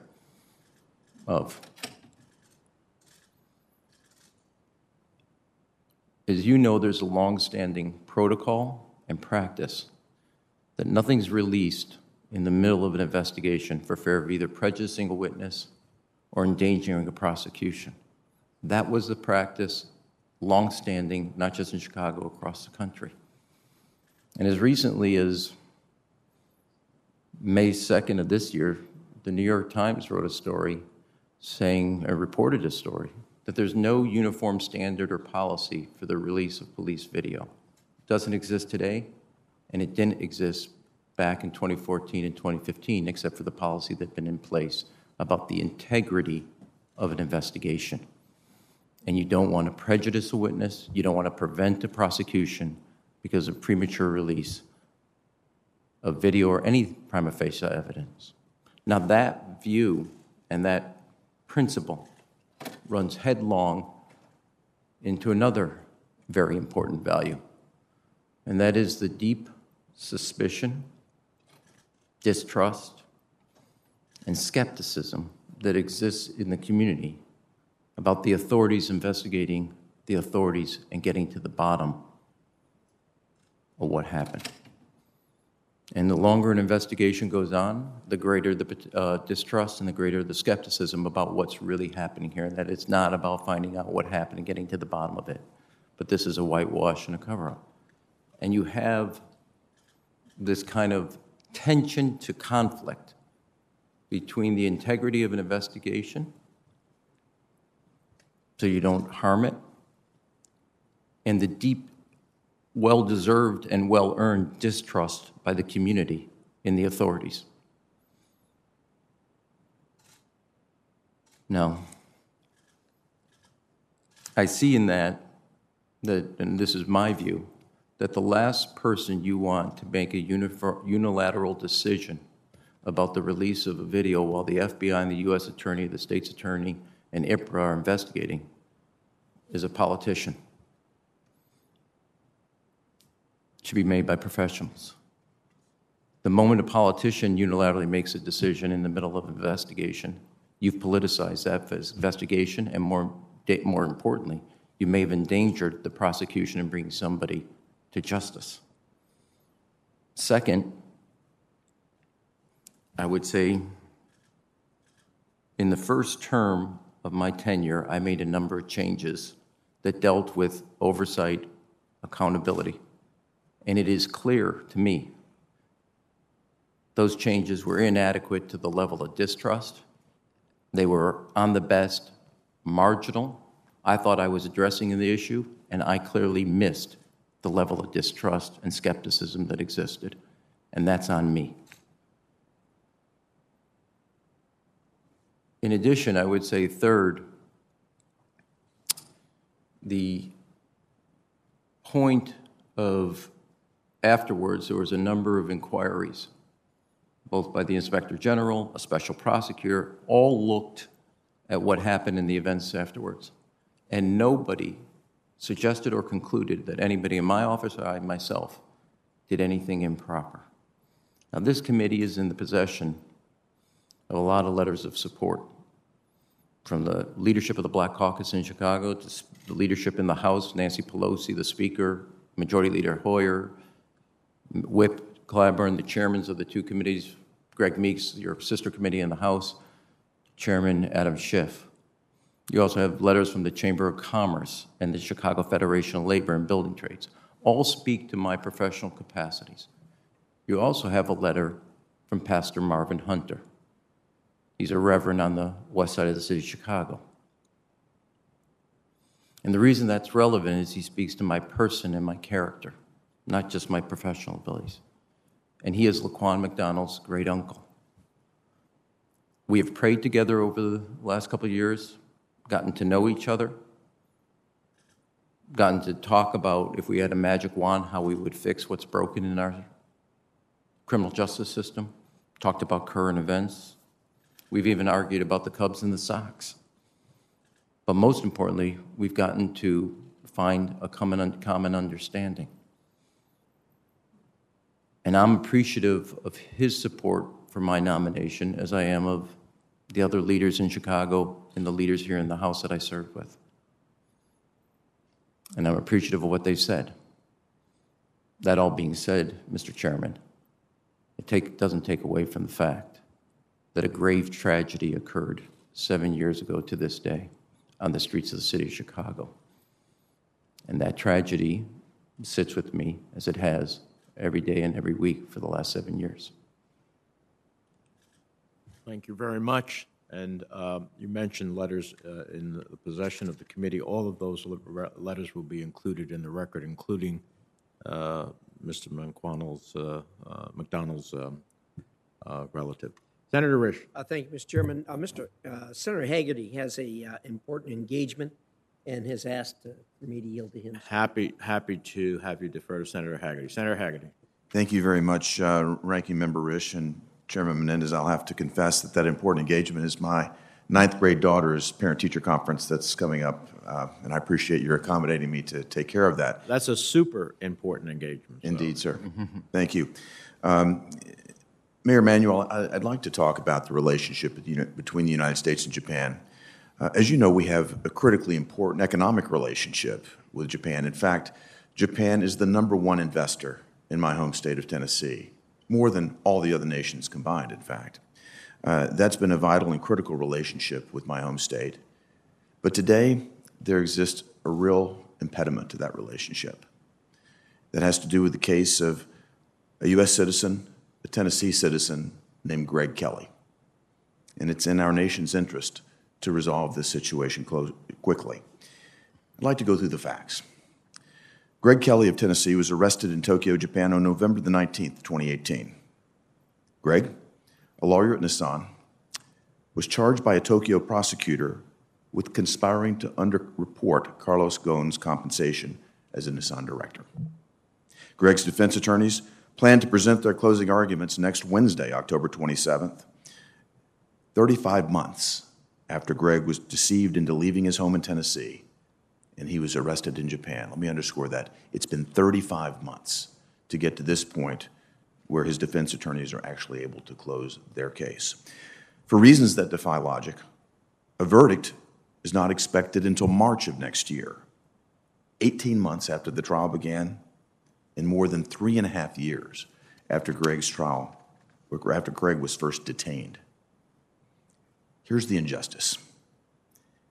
Impartial Japanese expert observers, including private corporate lawyer Keiko Ohara, have said that this matter should have been handled internally, not in a courtroom.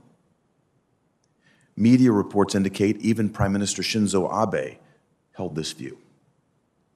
Former Japanese prosecutor Nobu Gohara and criminal accounting specialist Yuji Hosono have publicly stated that Japan's judicial system has violated Greg's human rights and that there was no reason to arrest him because there was no criminal violation.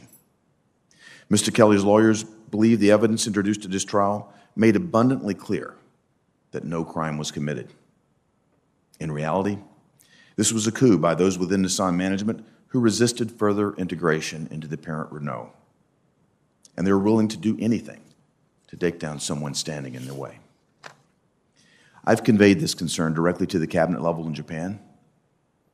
I've let them know that America is the largest investor in Japan, that American executives see this as an issue that rightfully should have been resolved in a courtroom, not in a prosecutor's office. This is a terrible message to send to the rest of the world. It's bad for Japan's brand, and it's devastating to any American that happens to get caught in this system. With this type of justice system, I fear that American executives will start thinking twice about doing business in Japan. So here's the duty. Our embassy has a responsibility to protect U.S. citizens, to protect Mr. Kelly from this injustice. And Mayor Emanuel, if you're confirmed as ambassador, will you make it a matter of top priority to see that Mr. Kelly's name is cleared and he's returned to the United States as soon as possible. Senator Hagerty, as you know, we've talked about this. The good news is there's Japanese media here, so I want them to hear exactly if I'm fortunate enough to have the support of this committee. I've already started to inquire about this, and I want to report on my desk. And you and I both know that if you start asking that, that goes from here to up here as a top priority. Yes. Number two, this is a constituent.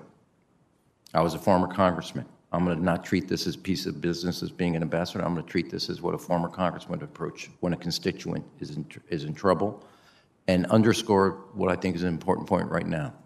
Number one responsibility of an embassy and an ambassador is to make sure the safety and ensure the safety of a U.S. citizen on foreign soil. You have my word, as I said to you privately. I'm saying it publicly. Again, I'm not confirmed, and I hope I do get the confidence of this committee, but I know that the Japanese media is here so they can hear it directly. This is not just another piece of business to be checked off. I'm going to be approaching this subject as a former U.S. congressman who knows what it means when you have a constituent at heart. Well, thank you very much. I intend to support your confirmation, and I appreciate your taking on this matter of critical interest to Tennesseans and to my constituent, but also a matter of critical national interest for our two nations. Thank you. Senator, I've had a 9-year-old on my watch, 3 of them. You get the medical slip right now. I would get it over there. Thank you. Thank you, Mr. Chairman. Thank you, Mr. Chairman. Let me thank both of our nominees for their willingness to serve our nation in critically important positions. Mr. Kaplan, later today, I'm going to be chairing a hearing of the U.S. Helsinki Commission on the freedom of the media. We'll have the OSCE representative, Ribeiro, who's the representative for the freedom of the media. I mention that because when people think of Singapore, and I've been to Singapore, you know its economic power. You know of what it means, its strategic location in the shipping lanes. You recognize the importance of this economic partnership that the United States has with Singapore, including the free trade agreement. But there's another part of Singapore. It's a rigid country. It's ranked by Reporters Without Borders as 160th out of 180 in its annual World Press Freedom Index, behind its neighbors such as Cambodia and Myanmar. So my question to you, President Biden has made it clear that our foreign policy is going to be wrapped in our values. The freedom of the media is critically important for any democratic state. How will you make this a priority? The safety of reporters and the freedom of the media will have a voice in our mission in Singapore. Thank you very much for that question, Senator. You know, for 55 years, the United States and Singapore have been incredible partners. We've been partners on counterproliferation. We've been partners on maritime security. We've been, as you said so eloquently, incredible trading partners and economic partners. And when it comes to fundamental freedoms, especially freedom of the press, which is an incredibly important topic for us as a country, for sure. You know, I think this is an area where, if I'm confirmed, we're going to have to engage with the Singapore government. The nice thing is friends are able to talk about difficult topics. They may not want to change. We're going to want them to change, but we're going to have a dialogue. This is an area of fundamental freedoms. This is a topic of importance for the administration, and this is a priority for me. Will you make your office available for those in Singapore who need a voice in regards to the freedom of the media? Absolutely. Thank you. Again, globally, this is an important issue. It's not just an issue that is personally important to me, but is important to the United States and to the administration overall. Thank you. Mayor Emanuel, it's good to see you. Thank you for your willingness to continue to get involved in helping our communities. You've taken on some tough assignments, from the chief of staff of a president to being a congressman dealing with the day-to-day activities of keeping constituents happy, to being a mayor of Chicago. I want to talk about one issue in regards to our relationship with Japan. We could talk about a lot of different issues, but we've already talked about some of the military aspects. We have 50,000 troops stationed in Japan. We are in the process of negotiating the special measures agreement that will deal with a transition. You already mentioned the 1%, but the transition to the post-World War II concept of Japan, to Japan being a strategic partner of the Western powers in dealing with protecting democracy. So I just really want to get your thoughts as to how you will be engaged with our committee, with Congress, and certainly with the Defense Department and the White House as we talk about Japan's modernization of its military capacity and commitment, and how that will affect U.S. military presence in Japan and the current arrangements that we have between our two countries.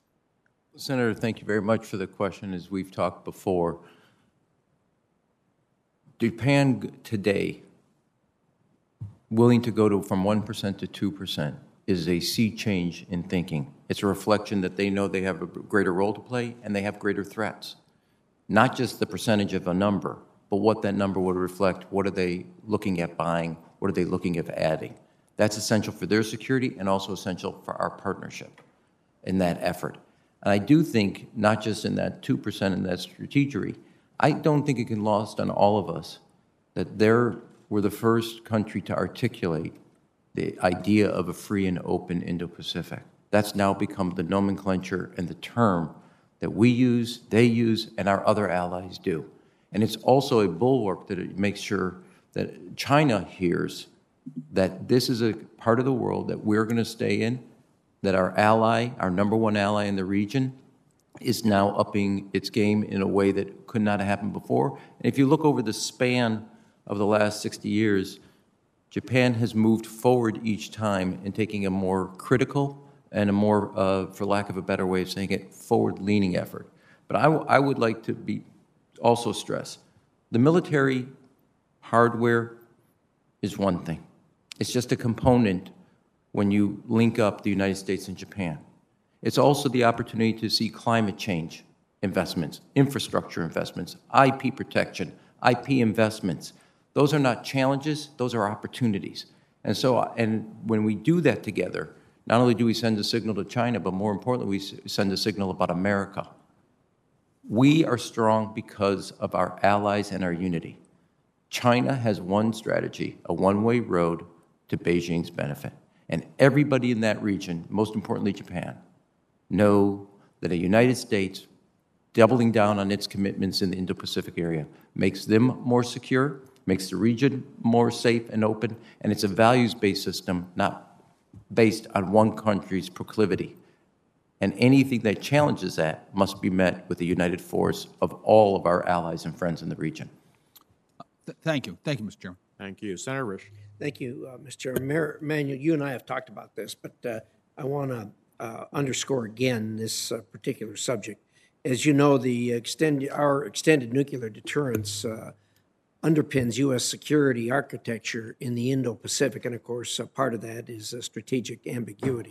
You've maybe heard our discussions a bit about consideration, at least, of U.S. adopting a sole purpose statement as opposed to a strategic ambiguity.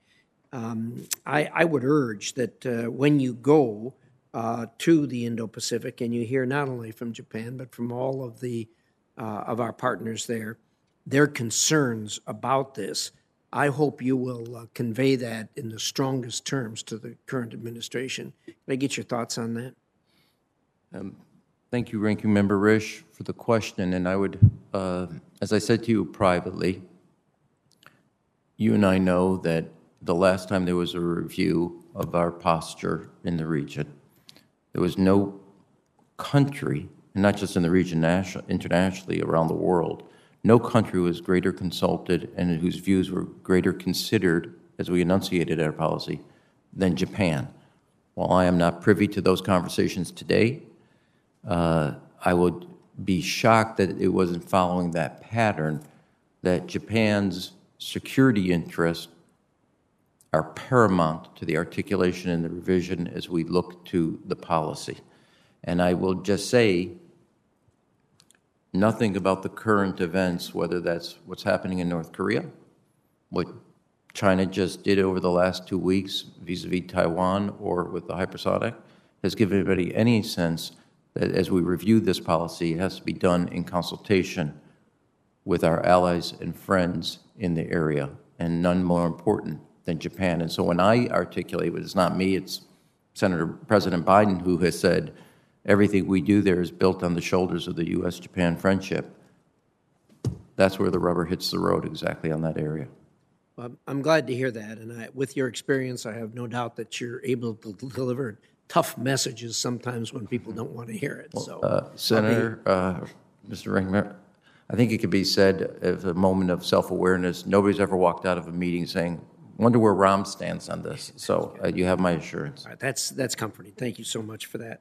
Mr. Kaplan, I really am impressed with the fact that the administration has seen fit to appoint someone with your qualifications from the private sector, a capitalist, if you would, to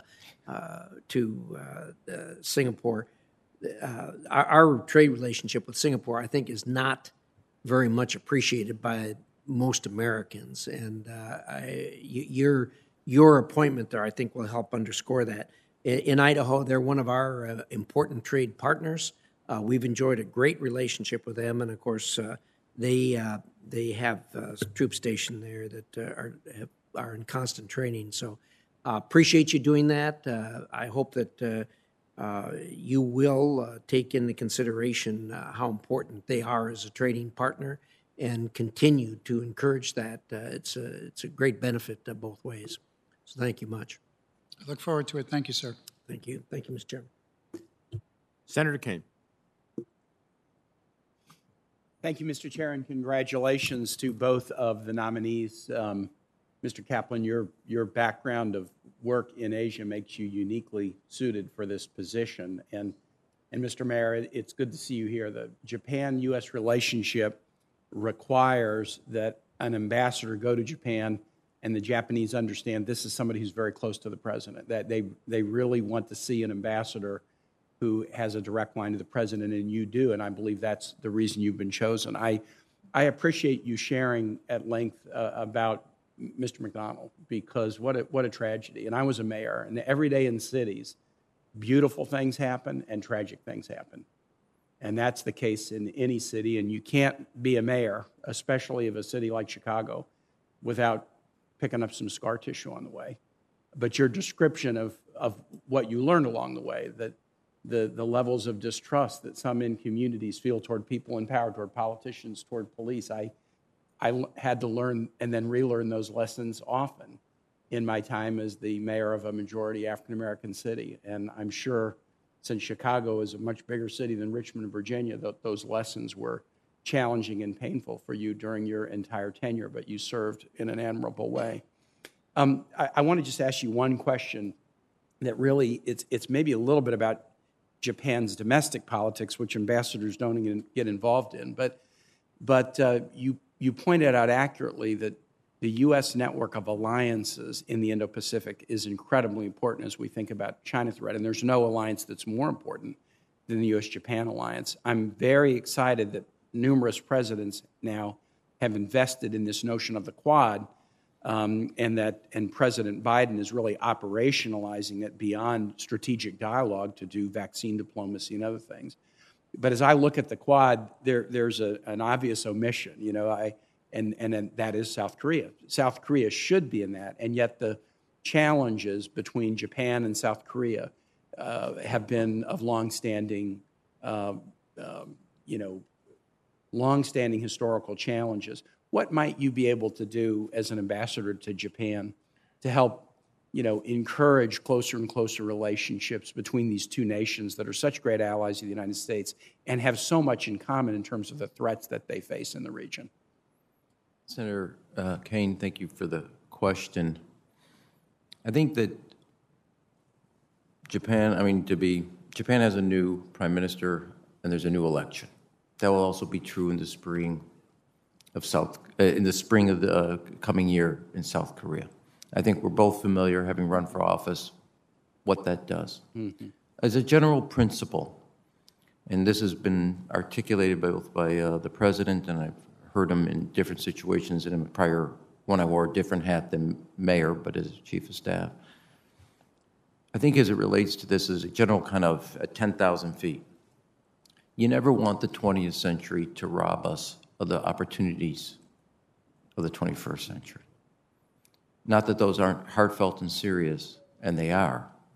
So as one, keeping people focused on the future and our commonality, not what divides us. And the United States, an ambassador both from the United States here, but also in South Korea, can play an important role in facilitating that focus on the future rather than any tensions that legitimately exist about the past. In that said, and I'm aware, like you, of politics, which is not a bad word, is nobody at this point, you don't want to embarrass or shame any one of the two parties publicly. So the goal would be to keep the private conversations moving forward, so there's no sense in a public way that they have been, for their own respective roles and responsibilities to their publics, are not cornered from the opportunity to make the most of the 21st century. What Japan faces, South Korea, the United States, I see the challenge, what people refer to as either climate change, infrastructure, IP protection, investments in the supply chain. Those aren't challenges. They're tremendous opportunities for greater integration, greater advancements of our cooperation, and strengthening a rules-based system that all three share. So from the challenges, make them opportunities for greater cooperation between the three parties. Two, focused on the 21st century opportunities, not the challenges of the 20th century, and don't let the 20th century rob us of what we can build together, the three. And third, don't do anything that surprises people in public so they have the opportunity to be, for lack of another way of saying it, to lean forward in a collaborative and productive way. Thank you for that. And Mr. Kaplan, I'm going to be very proud to support your nomination. I was going to ask you a question about press freedom, the same question that Senator Cardin asked. There's so much right in the U.S.-Singapore relationship. The low ranking of Singapore on global press indices is a continuing challenge, and I'll look forward to, I'm confident you'll be confirmed. I'll look forward to working with you on those. If I'm confirmed, I obviously look forward to working with you. Thank you so much. Thanks, Mr. Chair. Senator Coons. And thank you very much, Mr. Chairman, and Mayor Emanuel and Mr. Kaplan. I very much look forward to our exchange today and appreciate the testimony you've already provided. And let me also thank your families for supporting you. To Amy and to Zach, who I had the opportunity to meet in person, but had spoken to before, and to Lana and other family members, Leah, who are watching. And thank you, Mayor, for sharing your personal story and journey and what that has brought to you and your decades of public service. And to Mr. Kaplan and your daughter Samantha and other members of your life who are with us today. It's wonderful to have both of you in front of us and to have this chance to interact with you about these two important positions that have been vacant for too long with two absolutely vital Indo-Pacific partners for the United States. I am, as I think you both know, the chair of the Appropriations Subcommittee responsible for our foreign assistance, and Japan is also a major donor in development assistance in the region.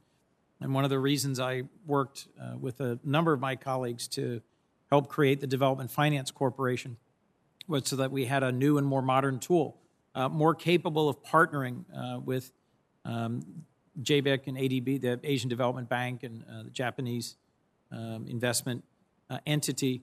How do you believe, Mr. Mayor, that we can use the DFC to more closely partner with Japan's development entities? And how do you think partnering with our regional allies, whether it's Australia or Japan, South Korea, others, in development finance, might actually create a new chapter in providing alternatives that are more transparent, that are more sustainable for the development of the region? Senator Coons, thank you for that question. I do want to take 1 second and personally, as I have privately, thank you publicly. When you were on a CODEL to Korea, you personally called Zach to check in on him. And a high order, you made one Jewish grandmother and mother very happy, and that's a very tall order. So I want to thank you, Senator, for doing that personally. On a serious note, in the process of talking to a lot of people, one, I did not realize that Japan is actually larger investor in infrastructure around the region than China. We hear a lot about Belt and Roads, about the China plan. Japan is actually, by about a number of about 75 billion in US dollars, bigger than China in the region.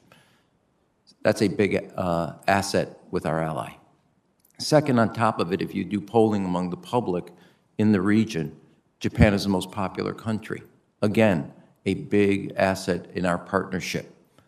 Third, as I've repeated, as I said earlier, and I want to repeat, the architecture from Prime Minister Abe lives on and is now adopted by all, which is a free and open Indo-Pacific. I think making these investments in infrastructure, our creative financing, our strategy can make an opportunity both for these type of economic opportunities that would exist in infrastructure that's linked in with the United States and Japan, and two, because we will do it in a way that's open, based on a rules-based system, it will stand in direct contrast to the violations of China's Belt and Roads that doesn't meet the standards of OECD standards. And I think that opportunity for us to talk to future countries that may be looking at the United States or Japan and say, here are the way we're going to do this so you don't become debt dependent like often happens with China. That is a key opportunity with an ally, a popular ally, who shares the same values and commitment to a rules-based system. That is something that we want to harness to our strategic overall interests in the region. Thank you. Let's talk a little bit more, if we can, about the modern digital economy and ways in which trade and better integration with Singapore, with Japan, with the region would actually serve our interests. The digital trade agreement between the United States and Japan that we concluded in 2019 could be a useful starting point. Singapore has been a leader in creating digital trade agreements with its trading partners. And USTR Catherine Tai recently met with her Singaporean counterpart, and they expressed an intent to work together on digital trade. I'd be interested in hearing from both of you, if I can, how we could advance work with Japan, with Singapore, to set rules and standards for the digital economy that can serve as a model for the region, a model for the world, and help provide a more attractive alternative to digital authoritarianism. Do you want to go first? Sure. Thank you so much for that question. Well, I think, as I said, since 2003, we've enjoyed an incredible free trade agreement with Singapore, and the $90 billion that is passing between our borders is a critical component to the economic success of really the region and of both countries. And I think as the world moves digital, I think it's going to be incredibly important for me, if I'm confirmed, to make sure that Singapore understands this, make sure that we are involved in these discussions, make sure that as Japan and other countries in the Indo-Pacific region start to develop these agreements, that the United States is right there front and center. I want to echo my friend, Ambassador-to-be, hopefully Kaplan, has said. We've talked about this in our training, and I would just say, and again, if have the opportunity to be confirmed, work alongside, a digital writing of the rules is exactly what we want to be doing by saying this is a rules-based system, not based on one country's own self-interest, but what stands the test of time for all the countries in the party. And as somebody who's been a student of our politics, talking about it this way, approaching the digital piece of the economy, the writing the rules, gets us away from the kind of what I would call Hunger Games of our politics. The moment you say the word trade, or the moment you talk about that, but dealing with writing the rules goes to the strength of a partnership based on a values-based, rules-based system rather than going and dealing with, I think, the weaker part of our politics. And I think that would advance our interests in the region, and it's very clear by the ambassador to the USTR from the United States. She has made that clear as well. Well, thank you both. Mr. Mayor, you demonstrated your diplomatic skill with the breadth of who introduced you today. You were both introduced by wonderful colleagues, and I look forward to visiting Japan and Singapore in the future and to working with you in your roles. Thank you very much, Mr. Chairman. I understand Senator Van Hollen is with us virtually. Yes. Thank you, Mr. Chairman, and congratulations to both of these nominees. wanted to get back in person, but the scheduling prevented that. So to Congressman Emanuel, good to see you back on Capitol Hill. I want to ask you about the North Korean threat, because as you know, just a few days ago, North Korea launched a ballistic missile into the waters off of Japan. This has been part of a pattern over many, many years as North Korea has also strengthened its nuclear weapons capacity. Japanese Prime Minister Kishida said in response to the most recent launch, quote, "We cannot overlook North Korea's recent development in missile technology and must work with them and work to address the threat in the region." So a number of years ago, Senator Toomey and I worked together. The Congress passed something called the Brink Act, the Otto Warmbier Brink Act, and it requires the executive branch to impose secondary sanctions on financial institutions that are helping North Korea escape the sanctions regime. I think we need to do a better job at making sure that we're imposing those sanctions because it seems to be a pretty leaky sanctions regime right now. But given the interest that Japan and, of course, South Korea have in addressing the ongoing threat from North Korea, what should this administration be doing, the Biden administration be doing, and what will you do if confirmed as our ambassador to Japan to help address this threat?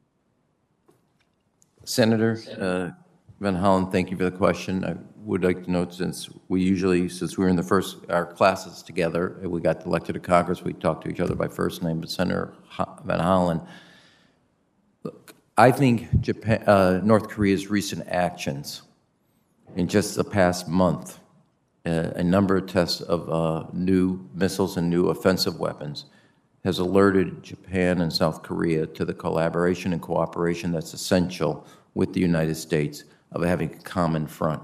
And my intention is to work not only as a representative for the United States government in doing everything to facilitate, as I think I said to an earlier question, that we make sure that we deal with 21st century issues as allies and partners and not let the 20th century rob or mug that opportunity. This is a serious challenge as it relates to security, and it's a security related to both South Korea and Japan, and therefore it's a security concern for the United States. And it will be one of the top priorities I will have is to work on that collaboration and understanding so there's a united front with the United States, Japan, and South Korea.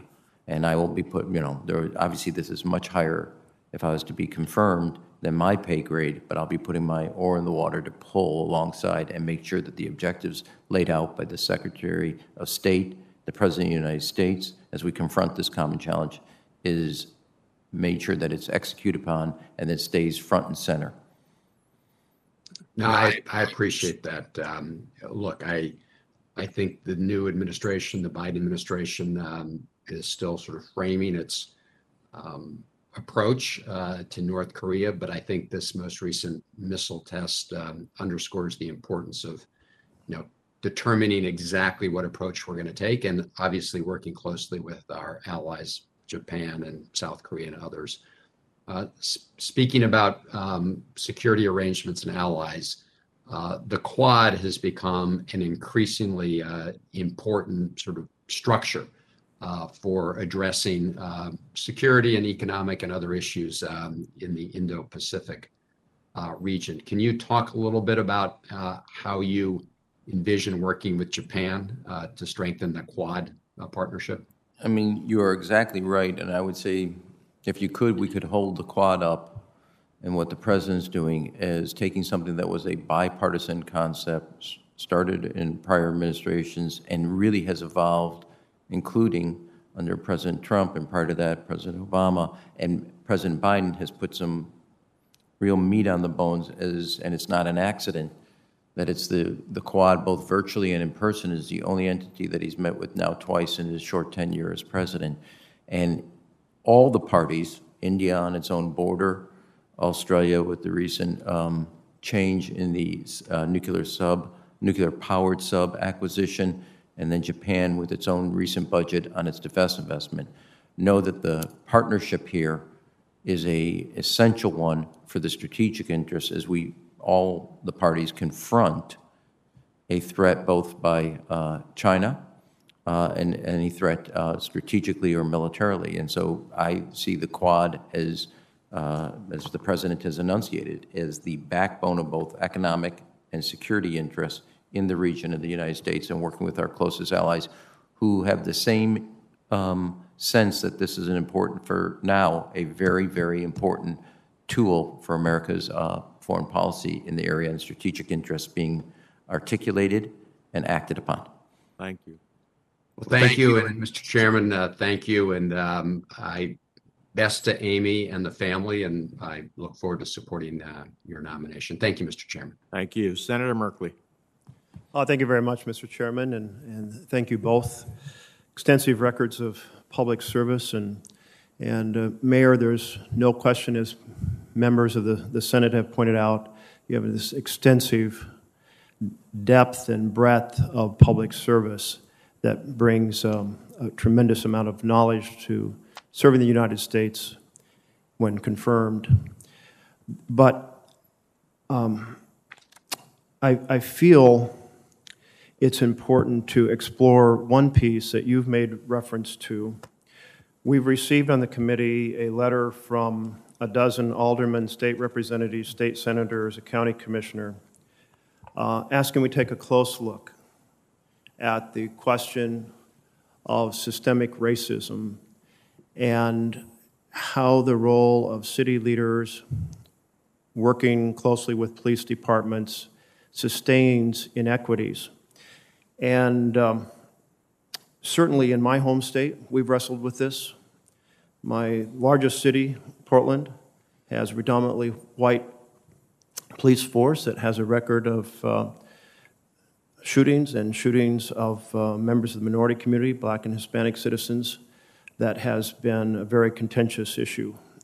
And Chicago had this as well. 2010 to 2015, police fired 528 cases. They hit citizens 262 times. They fatally shot 92 individuals.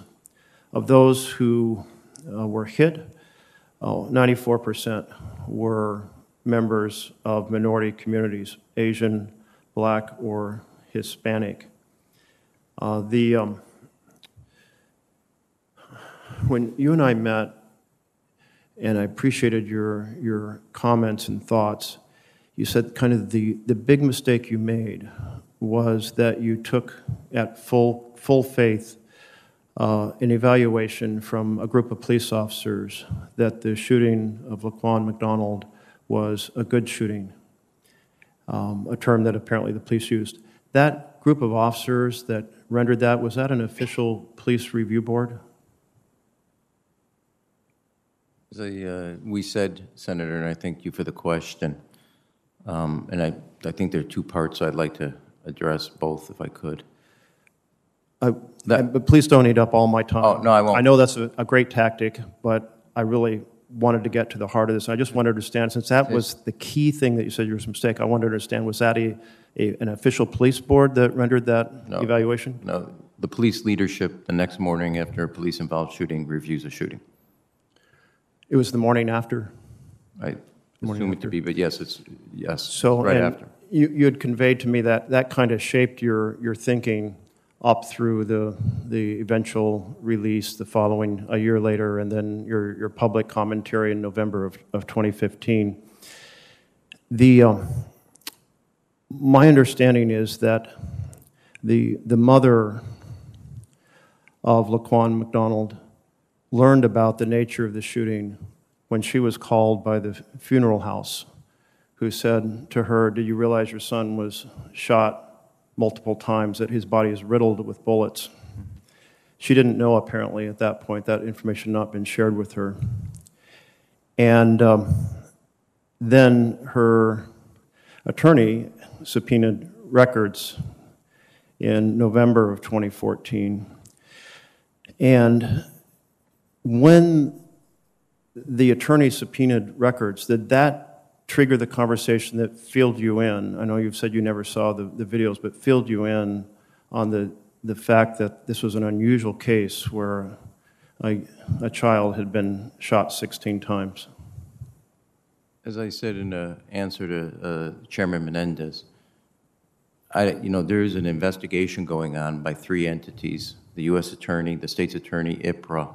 They were the ones dealing with this, and as I believe, you don't want a politician to make a unilateral decision while those investigations are going on, because it would violate a sacrosanct protocol and principle of ensuring that nothing is out prior to the investigation being wrapped up. Yes, Mayor, but that wasn't my question.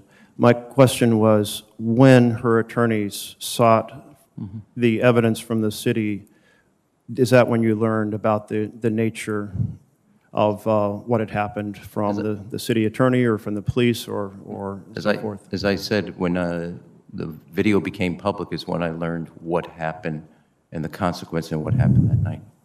So in December, the family viewed the tapes, and the city required that they enter into a non-disclose agreement. That's a pretty significant decision.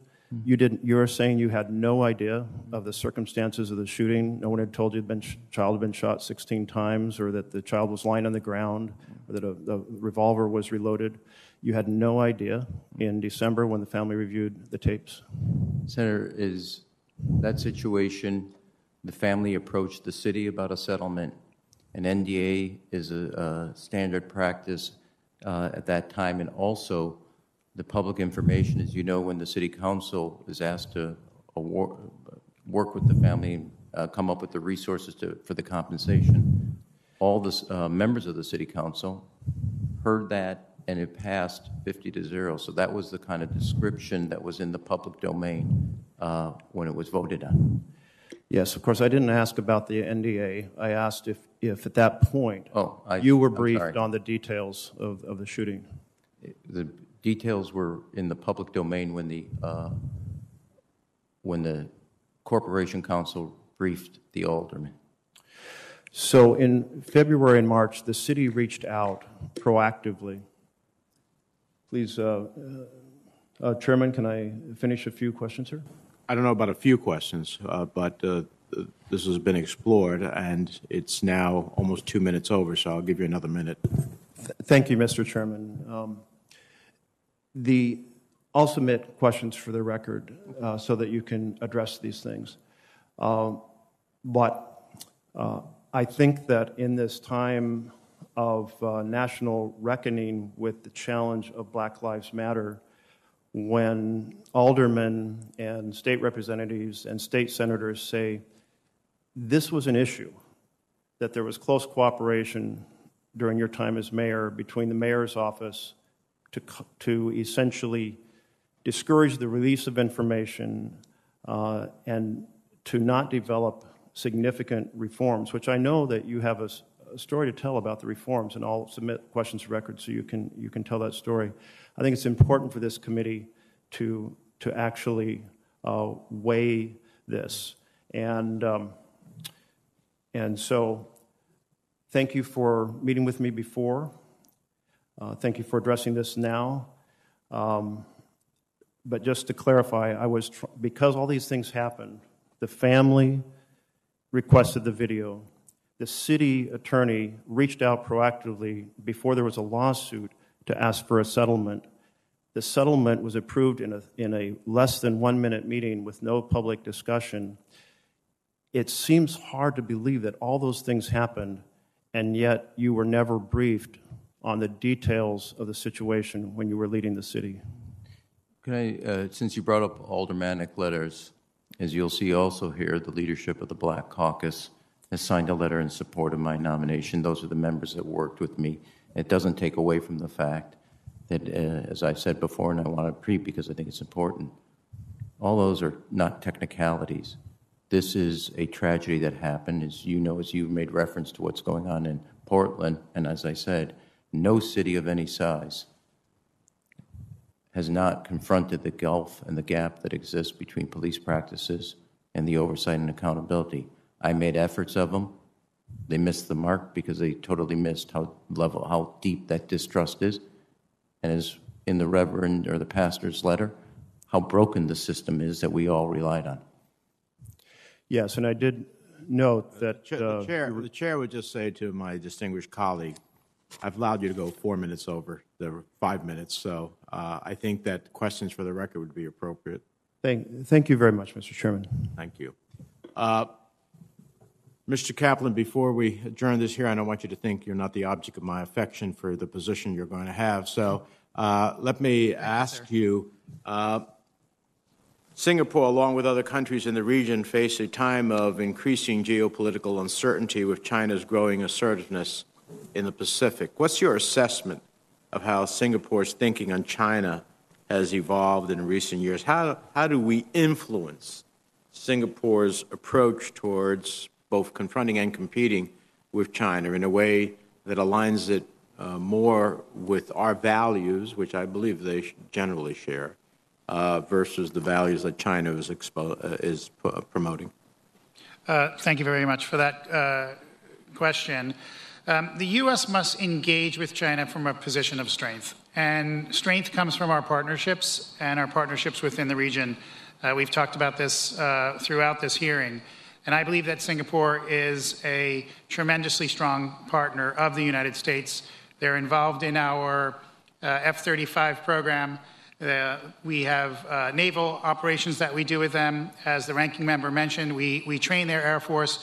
So if I'm confirmed, I look forward to continuing to work with the government, continuing to come up ways for us to support a partnership that addresses these threats that China continues to bring upon not just the United States, but the world overall. Enduring support for ASEAN is critical to the United States and posture in the Indo-Pacific and central to the engagement with our partnership with Singapore. When the foreign minister was here, we had a significant conversation about ASEAN. What steps would you take to help Singapore in bolstering ASEAN centrality in the Asia-Pacific region? Well, I think, the President and the Secretary of State want to have a multifaceted approach to the region. They have AUKUS, we have Quad, and of course we have ASEAN. And Singapore is a founding member of ASEAN. The United States has always been a firm supporter of ASEAN. The Secretary and the President have reaffirmed their commitment to ASEAN. And again, if confirmed, I look forward to working with the government, working with industry, working with Singapore to ensure that everyone knows that we are behind ASEAN. Singapore remains an important part of ASEAN, and ASEAN will play a critical role in the safety and security of the region. And finally, Mayor Emanuel, I want to just go back to Japan very quickly, but importantly. We need, and I've said this to leaders from both countries who have come to visit us here in Washington, we need Japan and South Korea to understand that their unity along with us is critical to deal with the regional security questions and certainly with North Korea. And I think in my 30 years of doing foreign policy between the House and the Senate, this is not one of the best moments I've seen between the two countries. I hope you will use upon confirmation your efforts to try to get the Japanese from their side, and then we will get our person in South Korea to do the same, to find some common ground. There are historical issues, I understand that, but the security of both nations and its people should supersede their common interests in that regard. Is that something we can count on you to try to do? 100%, Mr. Chairman. And I would just, if I, in the remaining minutes here, just say, this is no doubt there's been highs and lows in the relationship between Japan and South Korea. I think that given what North Korea has done and is doing, what China has done and is doing, makes this an opportunity in an organizing way to have both parties, or the tri, meaning the United States, Japan, and South Korea, to now focus on what is not a theoretical threat, but a reality, as the recent test just the other day by North Korea has shown, that this is not theoretical given the test that was just submarine test that was just done. So that, to me, underscores there's a level of urgency for all parties to now find the common ground, focus on the future, focus on what binds us together, and not allow tensions of the past and disagreements to actually in any way endanger, and I do think, endanger the relationship. I'd close with one other thought. China, Russia, North Korea are trying to find cracks and fissures in the alliances between the United States, Japan, United States and South Korea, United States, Japan, and South Korea. Our job as a facilitator is to create the bonds of unity that we have, speak with one voice, one interest, and one imperative. This is one of, if not the highest priority to find that unity so we can confront the attempt by China and North Korea to divide us. Finally, as in all relationships, the question of press freedom with Singapore was raised earlier.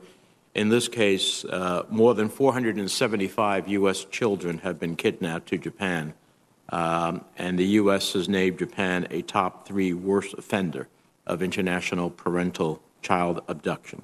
There has been no significant improvement since Japan acceded to the Hague Convention on the Civil Aspects of International Child Abduction in 2014. So when you are confirmed, I hope that you will make one of your priorities to get the Japanese government to understand that when you enter into an international convention and when American children are involved, we certainly expect you to live up to your obligations under the convention.